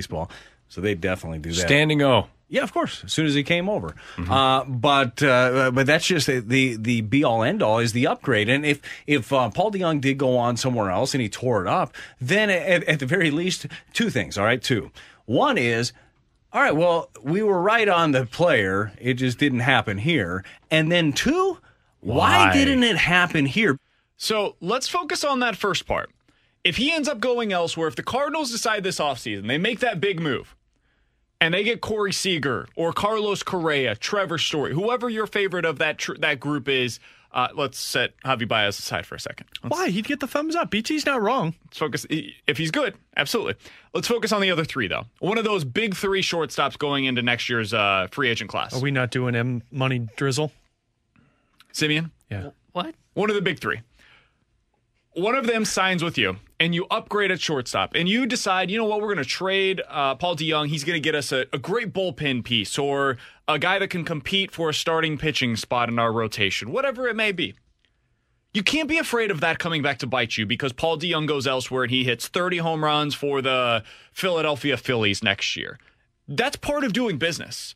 What you have to be confident in is you're upgrading that spot, and whoever you're trading Paul DeJong for is going to come in and help you as well. Luke Voigt's one that comes to mind for me. There's a lot of Cardinals fans that wish that they had Luke Voigt right now. And I get that. He's been a good player for the Yankees since leaving here in St. Louis. Do you know who the Cardinals traded Luke Voigt for? Chasen Shreve. He's been phenomenal. You guys said that at the exact same time in a way that I was unprepared for. Giovanni Gallegos, who's been awesome from the moment that he arrived here in St. Louis and is now your closer. And you got Paul Goldschmidt also, who is I know he hasn't been the MVP as Luke Voigt, but you still gotten a legit hitter. So the reason that I bring that up is because the Cardinals identified somebody that at that point in time did not have a long major league track record, but they knew he can come in and help us. He's going to be a good player for the Cardinals, and this guy that we don't really have a place for on our roster because we're going to go get Paul Goldschmidt. He's going to be the one that is able to get that for us. It was a smart move by them, honestly. That's what you got to do with Paul DeJong. And you can't be afraid of him going elsewhere and having a bunch of success because that's the cost of doing business. You got to hope, first of all, that you can get one of those shortstops, which I know in this scenario, you're not trading Paul DeJong until you acquire one of these shortstop through free agency because that's what you don't want to get into. You trade them and say you're going to go for one of these guys and then you get left at the altar with nobody there. But you're right. I mean, you have been bitten by other trades in the past, right? Everyone goes to the Randy Arozarena one, now with Adolis Garcia, who wasn't traded, but of course he was released and had success with Texas. But you can't be concerned about that. If Paul DeJong goes elsewhere, that's a situation and that's a scenario that I think you have to discuss elsewhere. And I know Stalter got into that as well yesterday. But in terms of the shortstop, any of those names are going to be an upgrade for you over Paul DeJong. And we have now surpassed the point where you can sit there and say, well, we need to give him a little bit more time because we feel like we can get back to 2017 Paul DeJong. No, we're past that now. You had your opportunity. It wasn't fulfilled. And now there are other options out there that can make us a better team. You can't be hesitant of making a trade because you're worried about him hurting you.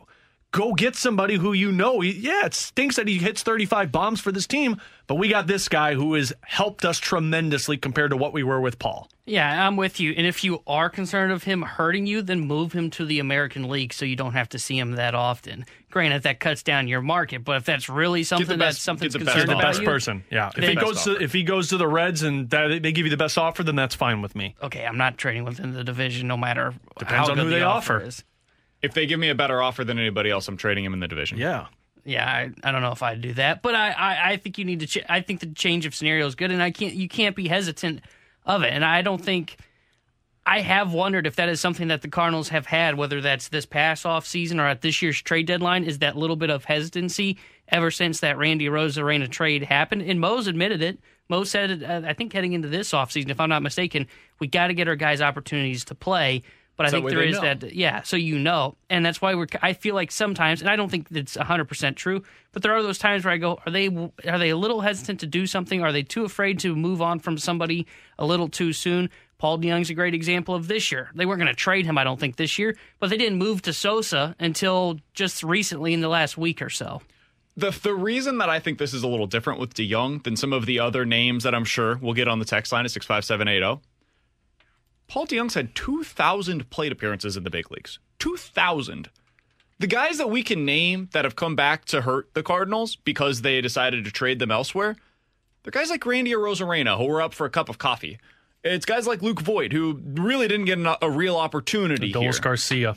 The guys that we are talking about that have gone on elsewhere to go do great things are mostly players that ended up getting their first real shot with another team.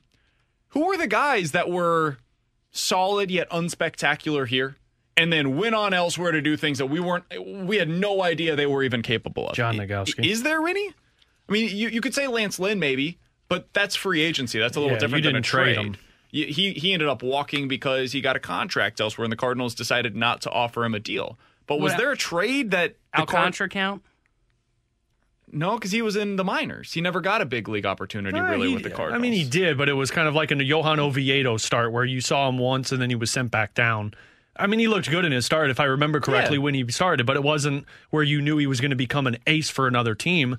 Some people would say the Marco Gonzalez one, but I mean, I don't know if you ever saw him really as an ace though for the Cardinals. And I mean, you got Tyler O'Neill out of it. People would go Carson Kelly, but in my opinion, you got Paul Goldschmidt out of that. And he's another one that we really didn't see much of. Right. So I just like Randall Grichuk's the guy that maybe would come up on the text line. But Piscotty was a different scenario. And Grichuk's been the same player. He's just doing it with a different team, and they've got a better lineup around him, so it feels better because they're winning and he's putting up decent RBI numbers. Tommy Pham. Maybe that's the one. That's one. That's probably a really good one. The best one. But again, it wasn't a trade because they felt like he wasn't going to be good. I think it was a trade because of the circumstances that were around it, whether it was locker room or whatever it was. Who did they get back in the Pham deal? I think that was Genesis Cabrera, right? Yeah, I believe so. Then I feel like that was a pretty good trade. Well, he gave up 6 runs in the last game he appeared in.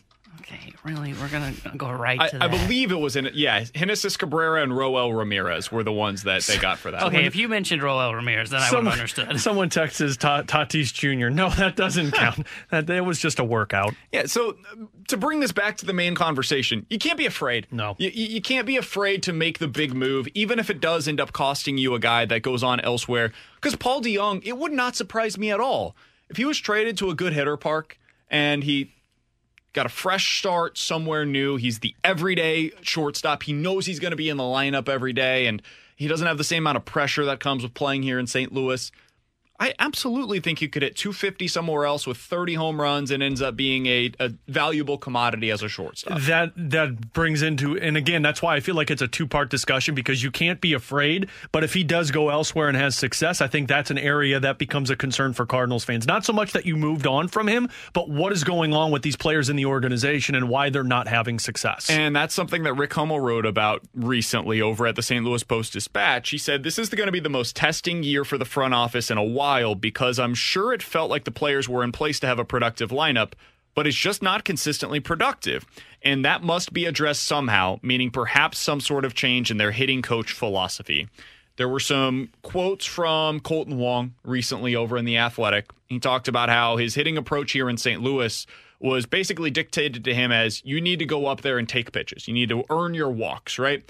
And now in Milwaukee, he's going for broke. He's trying to hit for power. He's hitting first pitch a lot. His pitches per plate appearance has gone down quite a bit since going over to Milwaukee, and the success is impossible to ignore. He's been a very good hitter since the moment that he started for Milwaukee. I don't know if that's because of the hitting approach. I don't know if that's because you have a player that's just come into his own. He was a good player for the Cardinals in the last few years as well. He was very productive here too. I don't know how much you can realistically put that on Jeff Albert. However, if you start seeing that more consistently, where guys go elsewhere and then they publicly make comments about the hitting approach here in St. Louis, that's when you know you've got a problem. I also think the Cardinals are kind of trying to address this right now. When Ludwig started showing up a little bit more and you're starting to hear the players talk about the approach, you heard publicly Tommy Edman previously talk about their preparation. I think this is something that the Cardinals are going to address this offseason either way. And I think that Colton Wong does shed some light into it. But, I heard Clabe say with Carricker and Smallman yesterday talking about Edmundo Sosa just trying to get out of his own head, which is what's been working for him, and not listening to all the outside voices. But you also look in the minors right now, and we're all talking about all of the players that are starting to hit.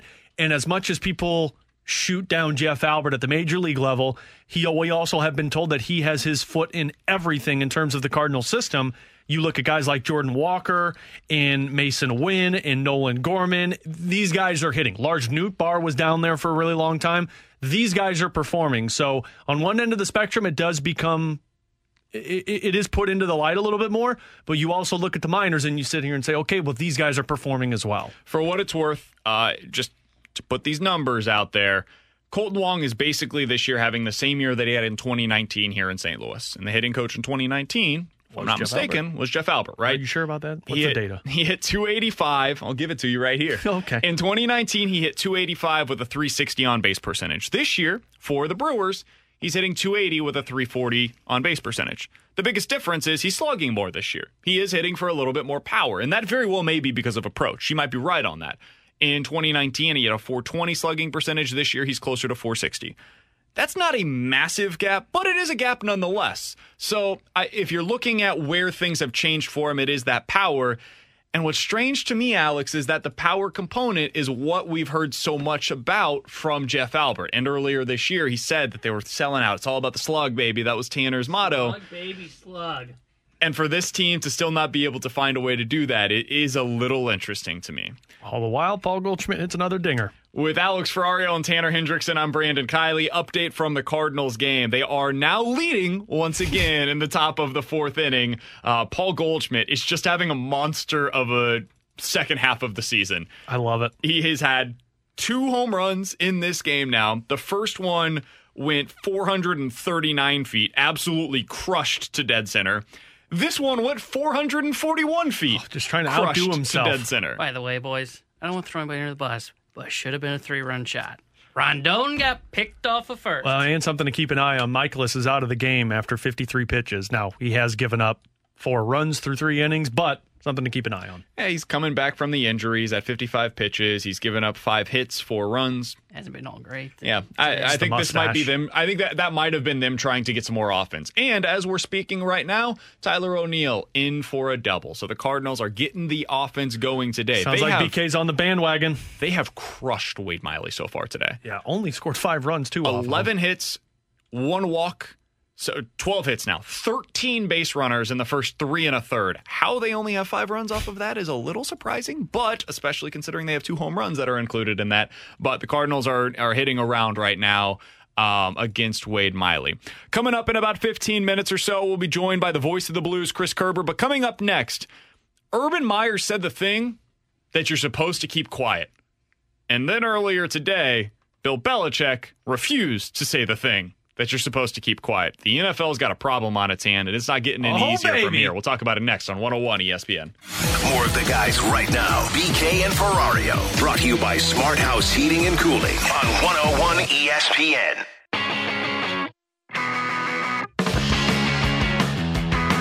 That's Alex Ferrario. He's Tanner Hendrickson. I'm Brandon Kiley. Chris Kerber, the voice of the Blues, will join the show coming up in about 15 minutes or so. I want to talk about this Urban Meyer situation here in just a minute. But the Cardinals are leading 5-4. They're in the bottom of the fourth inning, and Genesis Cabrera just entered the game. I'm curious for you guys. We were just talking about this a little off air. Let's bring it on air. How do you manage the bullpen from here on out? Because you do have a doubleheader, so I would imagine, and I don't know, because Dan disagreed with me a little bit on this earlier today, but I would guess you're probably going to try to avoid using the same guy twice in one day. Seems a little tough right now, given how fatigued a lot of their arms have looked in recent moments. How do you set things up from here for the rest of this game? Who are you trying to utilize the rest of this one to be able to close this thing out? If Cabrera... She's got a lot of time. It's the bottom of the fourth. So Cabrera's pitching now. Let's say he only pitches an inning here. I think they're probably going to extend him too, which would definitely make him unavailable tomorrow. Tonight. Everyone's unavailable tomorrow. I hate son of. But if he only throws an inning and he goes about 15 pitches and he looks good, I think he's available tonight. I'm with Dan that you have to go for broke in this series because especially if you win this game, you have the chance to get within half a game of the wild card, depending on what the Padres do tonight, of course. But I think you go for broke. And unless Cabrera throws about 30 pitches here and goes 2 innings, then to me he's unavailable. But if someone just goes an inning, has about 10, 15, 20 pitches in that range, they look good. To me, they're available. I have to win both of these games. Problem with going for broke there is you don't want the big three to have a blow-up inning. And that's where, you have a bullpen right now where guys are throwing well. You got Luis Garcia, you have TJ McFarland, you have Reyes, you have Cabrera, you have Gallegos. You got 5 guys right now. Now, it doesn't help that you're into your bullpen super early right here. I think I would see if I can lengthen Genesis Cabrera out this game, now that he's already in, and try and get maybe another 2-outing performance from somebody in the other bullpen, so then you have 3 or 4 guys available for you for the next game. So as of right now, the guys that might be off limits or at least close to it, there shouldn't be anybody truly off limits, but TJ McFarland's thrown 39 pitches over the last 3 days. He threw 21 on Sunday, 18 on Monday. Luis Garcia's thrown 28 over the last 3 days. He's thrown 60 over the last 5. Luis Garcia might be down today, and you try to get him a couple of days off before you get into that series against the Brewers. Otherwise, everybody else basically available and should be available to go a decent amount if you need them to. I think this is the day that I would use Alex Reyes for 2 innings. If you can get him and he looks good, if you get out of this inning with Genesis Cabrera unscathed and you go into the bottom of the 5th and you're up 5-4, this might be the day that I try to stretch Alex Reyes out 2 innings, get him the 5th and the 6th, and then you're getting into Giovanni Gallegos for the 7th. And then the next game, you can play your matchups a little bit more. You can go to TJ McFarland if needed, maybe. I think that's what I would try to do here with Reyes, is try to extend him a little bit because you are a little light in your bullpen right now. That would be the time to do it. Now would be the time to try and see what you can get out of him, because what he hasn't pitched since his blow-up outing, correct? Yeah. So, you're looking at a guy who's been off for 3 or 4 days. Now would be the time I'd look at it and just see what he looks like going 2 innings in this scenario. The only pushback I would have on that would be if Cabrera goes 2 innings, I don't know if I want to burn 2 of them before I get to that second game I'm saying tonight. go 1 inning here with Cabrera and then 2 innings from Reyes. And then I would agree with that. That's kind of what I would do too. But if they decide to go Cabrera for 2 innings, then I kind of would maybe say maybe you go Reyes 1 and then maybe you go 1 the next game. Reason I would go Reyes, not Cabrera, 2 innings is because if you're going to use one of them twice in a day, it's Cabrera, not Reyes. Mm-hmm. You're definitely not going to Reyes in the first game and then again in the second one. So if you're going to do that with one of those two, I think it's more likely you do it with Cabrera. So I'd keep that opportunity open for you, but it might not matter because it looks like his pitch count's going to potentially get up a little bit in this inning. Guys, just for the listeners to know, I'm sitting here at the board and the TVs are behind me. Are they doing extra inning rules? Every time I turn around, somebody's at second base. No, that's called Cardinals pitching today. Just welcome to Cardinals versus Reds up at the Great American Small Park. That's cute. Well done. That's cute. So coming up in 15 minutes, or 5 minutes now, we're going to talk to Chris Kerber, the voice of the Blues. But I did want to talk a little bit about what Urban Meyer did yesterday, because he said the quiet part out loud. Is this where he cut Tebow? Nope, this is after the fact. Oh, okay. So Urban Meyer was asked about some of the roster decisions that they made over the last couple of days. And Urban Meyer gave an honest answer to that question. Here is the full question and the full answer, so there is no lack of context that anybody can yell at me about. Could you share with us whether a vaccinated versus unvaccinated player had an impact on a roster decision? Everyone was considered. That was part of the production. What's his, let's start talking about this, and then also is he vaccinated or not? Can I say that was a decision maker? It was certainly in consideration. Of course it was. Of course it was. This has nothing to do with whether or not you want the vaccine. Let's set all of that aside. Can we just talk football for a second?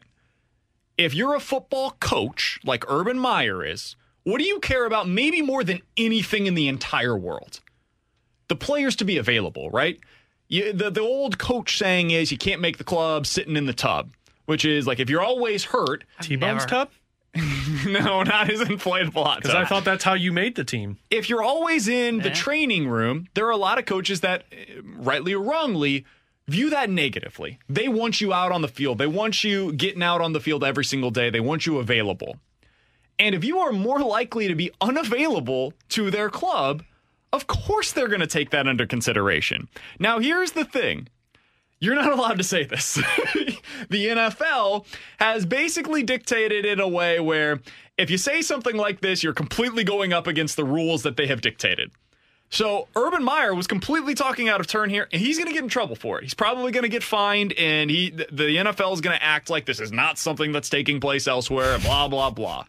Sure. Every single team, I can promise you this, every team is making decisions, at least in part. Maybe it's a tiebreaker, in part because of these kinds of things. Well, and correct me if I'm wrong, but the other factor into why these are coming into consideration is if a team is unable to perform during a week, that game is forfeited, correct? Yep. And you forfeit money. The players are not paid for those games. So, as much as this is like the unspoken rule in the NFL right now, I mean, Urban Meyer is saying exactly what every NFL coach is looking at, because not only do you lose a game if your team's unavailable to play, but the roster, the other teammates in there, they might be concerned about this as well, because if they're losing a paycheck, they're not going to have any of that. And if I'm not mistaken, and maybe it was more of the quote-unquote mutual parting of ways, but we've seen 2 or 3 coaches that were either fired or the mutual parting of ways because they did not have the vaccine either. Because the coaches are mandated to get it. Okay, so I guess there's the difference that I was looking for. If you're not a player, or if you're not a tier 1 personnel is what they're calling it, you are mandated to be vaccinated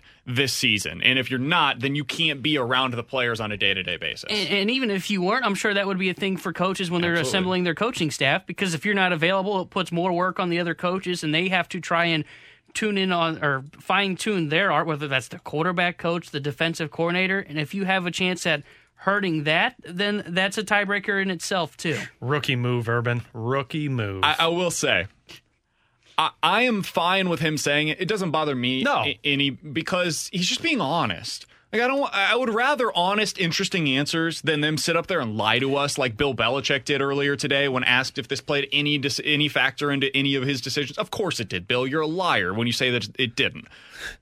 Every other coach or GM in the league is lying through their teeth when they say that, because privately they're all telling reporters, yeah, of course this is going to play into our decisions. The Bills GM a month and a half ago said, yeah, this is something that we're a little worried about. We need to get more players vaccinated, blah, blah, blah.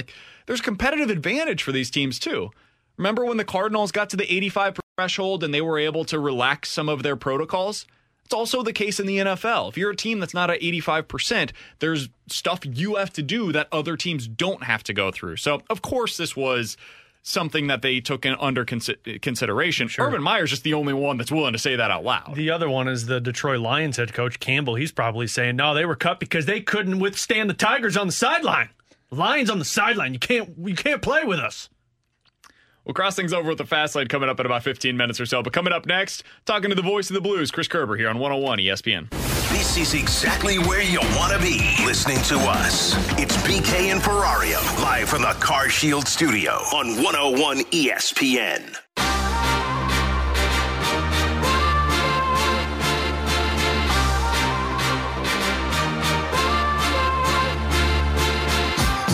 It's time to get signed up to play in this year's Fastlane Pick'em Challenge. You can do so over at 101ESPN.com. Make your football picks each week and see if you can defeat the Fastlane.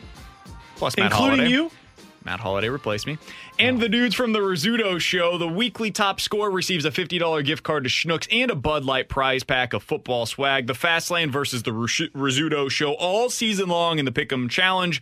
Get signed up to play now at 101ESPN.com, courtesy of Bud Light and Schnucks Reward. Now we're going out to the Brown and Crouppen Celebrity Line to be joined by the voice of the Blues. He is the one and only Chris Kerber. Kerbs, how you doing today, man? Brandon, doing good. How are you today? Doing very well. So, Kerbs, I feel like this is our weekly opening question to you because it's been the off-season storyline for the Blues all off-season. What's the latest with Vladimir Tarasenko? And at this point, are we kind of assuming he's going to be there when camp opens up for the Blues? Yeah, and just like we've talked about, exact same thing. He's out there right now skating with his teammates as some of the guys are in town getting ready. Camp's going to open up in just over 3 weeks. We'll be playing games in just about 3.5 to 4 weeks. And my feeling on this and my stance, Brandon, hasn't changed from the very first time the story broke and we did an interview. Right now, he's still with the team, and I still believe he starts the year with this team, barring any major change of situation, and I don't see that happening, until people know that Vladimir Tarasenko is completely healthy. And that may change, the salary cap situation. So, right now he's out there skating with his teammates, and I'd almost at this time be more shocked if he didn't start the season than if he did with the Blues. Kerbs, what was your reaction when you found out and saw the videos / pictures of Vladdy skating with a team at Centene? You know what? I think we have to just I don't know. I didn't expect anything different, to be honest with you, Alex. I just, let's put ourselves in his spot. Okay, so things aren't going well. You aren't happy. You haven't played much hockey in a 2-year period. You've had to have shoulder surgery 3 times. You're questioning what happened and why, right? You get some bad advice on how things are handled, and it goes public, which is really bad advice, right? And I mean, to not see that where you're at in terms of being owed what you're owed this year, which is going to be the highest paid player on this team, by the way, in terms of salary paid out, not just, average annual value. And if you didn't read that situation and see that sticking with this team was a possibility, again, you're probably just getting really bad advice. And so if you put yourself in his situation, you sit through it, you get through some of the summer, you get through some weeks, you start to realize the situation's there, and you're like, okay, you might have to stand up and face the music and address it as an adult and as a human being, and that's what he's got to do right now. So take the sports out of it, take the sports psychology out of it. I think if we've all probably at times put ourselves in different situations with people where you got to stand in front of them and you got to look at them and go, hey, look, my bad, but let's find a way to start over because we got some work to do. And I think that's what has to happen here. And I also do think that that's what can happen here. And so I'm not even resigned to the fact that if he has a good start to the season, he has to be moved or will continue to want to be moved depending on how things go. Kerbs, I think we've talked about this team in just about every way that we can. So I would be curious maybe to transition our conversation a little bit to game days now that we're officially into September and preseason games are actually going to be played coming up here in a few weeks. What are you anticipating for what it's going to be like to be at the arena again this year? I would assume with a decent number of fans in the stands, hopefully we're able to get full capacity. What's this year going to be like for you as a broadcaster, for the team being able to be in arenas where they actually have fans in the stands once again?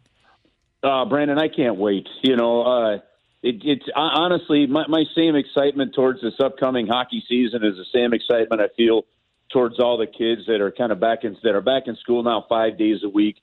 Watching high school volleyball last night, and seeing the parents there and the kids playing and what it all means. It feels good, and it has been a long time. I know a lot of kids played sports last year, right? But there were so many unique challenges that had to go into every bit of that, and now you're less worried about it because the majority of people are taking the smart road and getting vaccinated, and and it's helping really with a lot of things, especially with the kids. And my approach with this upcoming hockey season is the same thing. I can't wait to get out there to see these guys practice. I can't wait to see what Craig Berube does. I can't wait to have conversations with him. I can't wait to be able to cover the team a little bit more, even though our access is probably going to be somewhat limited. And I can completely understand while, we continue to deal with COVID-related issues. But the fact that we'll be able to probably have a little more access, some different conversations, and be able to bring the game back to people versus just off a flat TV screen, is great. And look, I understand why we had to do it that way. I think everybody did their best under that situation. But the amount of hoops, Brandon, that people had to jump through from a league standpoint just to try and get broadcast feeds to radio guys sitting in remote areas and things like that was such a challenge. So their effort was definitely monumental. And, hopefully everybody can breathe a little bit easier when it gets started. And let's hope, right now the plan is to be able to play in front of full arenas. And let's hope that stays the case. I'm excited about it. Curbs, how impactful do you think a somewhat normal season for the players is going to be? Because, of course, the last couple of years there still have been those mandates in terms of road trips and access with players and being able to kind of group outside of the rink. Listen, look, the bottom line is the St. Louis Blues were not a very good COVID team for whatever the reason was.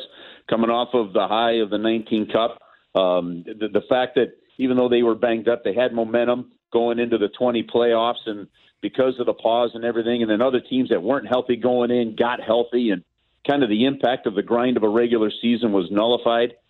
This team just wasn't the same going into the bubble and wasn't the same, most of last year despite making the playoffs. So I think that it's a team, and with the way Craig Berube coaches and the way this coaching staff is built and the characters on this team, they're built for camaraderie. They're built for each other. They're built for being able to hang out and stay tight. And I think the challenges last year and the last year and a half were extraordinarily tough. So for this group and this team and the characteristics of the leaders of this team, I think that's a very important part to the overall team success. Chris Kerber, the voice of the Blues, joining us here on 101 ESPN. You can give him a follow on Twitter as well. He's at Chris Kerber. Hey, Curbs, I know the Blues are always doing stuff to be able to get more fans in the stands, to be able to make the game day atmosphere a little bit better than it was a year ago. They're always trying to upgrade what it's like once you get into Enterprise Center. What are some of the things that they're going to be doing this year? I know we talked a little bit about the game day environment, how cool it's going to be out there again. What are some of the things that they're going to be doing to get fans in the stands this season? Well, first off, I think the vast majority of Blues season ticket holders, whether they be full season ticket holders, half season or partial ticket plans, stuck with this team, and they just said, no, just hold the deposits, whatever, because whenever we can get going again, we're going again. And so I think that's a positive. I think the Blues have lined up some great promotional nights. Those are available on the website. You're going to see on September 10th some special stuff coming with Blues Night with the Cardinals. As the teams kind of have shared nights like that over the last few years. I think there's going to be a refreshing of the in-game experience when you come. There was a chance to really hit a reset button, too. And if you think about it, it's been since March of 2020 that we've been able to really pack the building, right? So whether it be some bands that are being lined up through the great folks, at Hubbard with 105.7 and the other great radio stations in 101, that are going to be playing there, pregame, intermissions, postgame, the parties in the Anheuser-Busch Beer Garden, the club areas. Like it's really going to be an exciting atmosphere, and looking very forward to it. So, and they do still, Brandon, by the way, have a couple things actually. They still have ticket plans available right now. So if anybody wants to get a ticket plan for the upcoming season, please do so. You can get on the Blues website or call 622-BLUE. The other thing is they have job opportunities available. Right, so a lot of the support staff, whether it be the ushers, the security crews, the different game night personnel that are needed to help make the experience a great one for the fans, and they are the most important ones because they're the people that the fans touch the most. Right, there are job opportunities for that if anybody's looking for some work throughout the fall, winter, and spring down at Enterprise Center and the Opera House.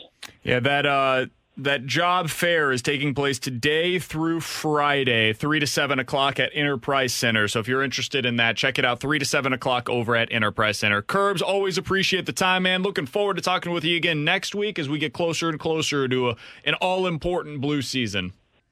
All right, sound good, guys. Have a great week and have a terrific holiday weekend. Absolutely. Same to you. That's Chris Kerber, the voice of the Blues, joining us here on 101 ESPN. Hey, how about this? There's only a couple weeks left to enter. The Fast Lane is heading to Chicago at the end of September for a special road trip up to Wrigleyville. You could potentially win your way in on the fun. You want to know how, Alex? How? Please tell me. Go to Walter Knoll Florist. You can visit any of the four. I know, you mess up a lot, so you got to go to Walter Knoll. You got to give my wife a lot of flowers. Any of the 4 area locations now through next Sunday, September the 12th. So you got about 11 days remaining. Find the QR code in store, not in the studio. And you can get entered to win the free weekend to the Windy City. That'll include a 2-night hotel stay, invitation to the all-inclusive, we're not even invited to this, happy hour party with the Fast Lane in Chicago. I wonder if Matt Holliday is going to be going. $100 gas card and more. Get all the details on this special Chicago trip giveaway with Walter Knoll and the Fast Lane now at 101 ESPN. They know Tanner would drink all the beer. That's why we're not invited. .com. Cross things over with the Fast Lane next. Time now for the crossover on 101 ESPN.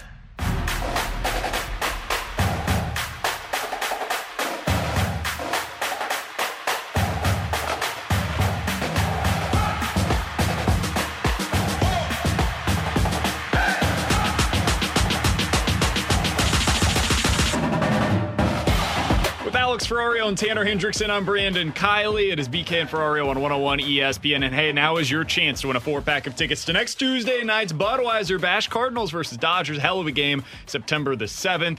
It is an exclusive night for a Lee Smith bobblehead. Winner must be 21 or older. Tickets are courtesy of Budweiser and 101 ESPN. All the details can be found at cardinals.com/promotions. If you are texter number 101 at 65780, that's the Air Comfort Service text line, and you can tell me who is selling a pair of worn underwear for $500. If you can have the person that is doing that, we will give you a 4-pack of tickets to next Tuesday's Budweiser Bash. Your texter number 101. Crossing things over with the Fast Lane, we have former superstar defenseman Jamie Rivers in studio with us now. Jamie, what's going on, man? Not much, boys. Just enjoying a beautiful day, and it's always a pleasure when I get to come in here and hang out with you guys for a little bit. And you've got the Cardinals on during your show. Oh, throwing things everywhere. Throwing things around here. We're having a party in here, T-Bone. Yeah, Cardinals are on right now, and I appreciate the 7-inning game, so this one here has got me hooked. And this is Cabrera, by the way. Tanner was right. He went 2 innings. He gave him 2 scoreless innings in this one. Didn't I say that too? Nope. You said that they would go with Alex Reyes for 2 innings. You were with me.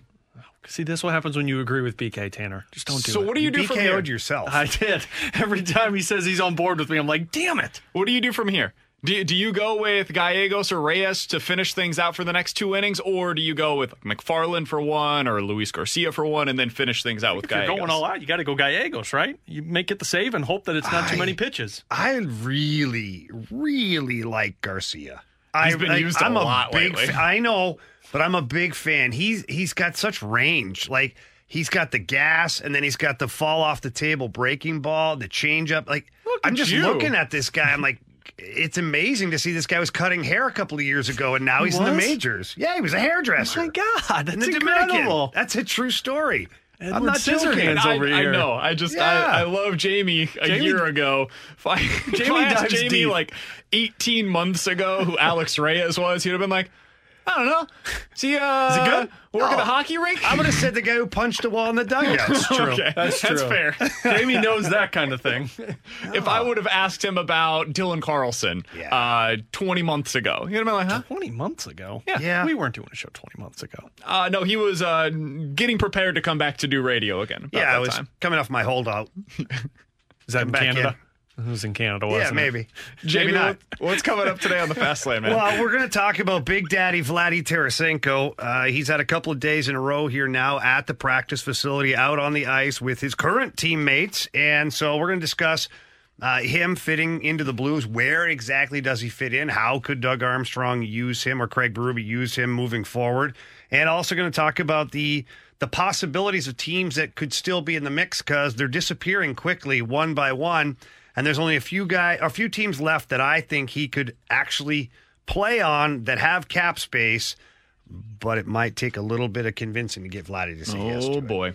Well, we're looking forward to that coming up from 2 to 6. We'll be back tomorrow at 11 for my final show of the week. We'll do that tomorrow right here on 101 ESPN. Peloton's best offer of the season is here. Get up to $300 off accessories when you purchase a Peloton bike, Bike Plus, or Tread. Choose from a variety of accessories like our cycling shoes, a heart rate monitor, non-slip grip dumbbells, and more. If you've been looking for a sign to join Peloton, this offer gives you everything you need to get going. This limited time offer ends November 28th. Visit onepeloton.com to learn more. All access membership separate. Offer starts November 14th and ends November 28th. Cannot be combined with other offers. See additional terms at onepeloton.com. Science proves quality sleep is vital to your mental, emotional, and physical health. The Sleep Number 360 smart bed senses your movements and automatically adjusts to help keep you both effortlessly comfortable. And it's temperature balancing, so you stay cool. So you're at your best for yourself and those you care about most. Life-changing sleep, only from Sleep Number. It's our ultimate Sleep Number event. Save 50% on the Sleep Number 360 limited edition smart bed plus special financing, only for limited time. Special financing subject to credit approval. Minimum monthly payments required. See store for details.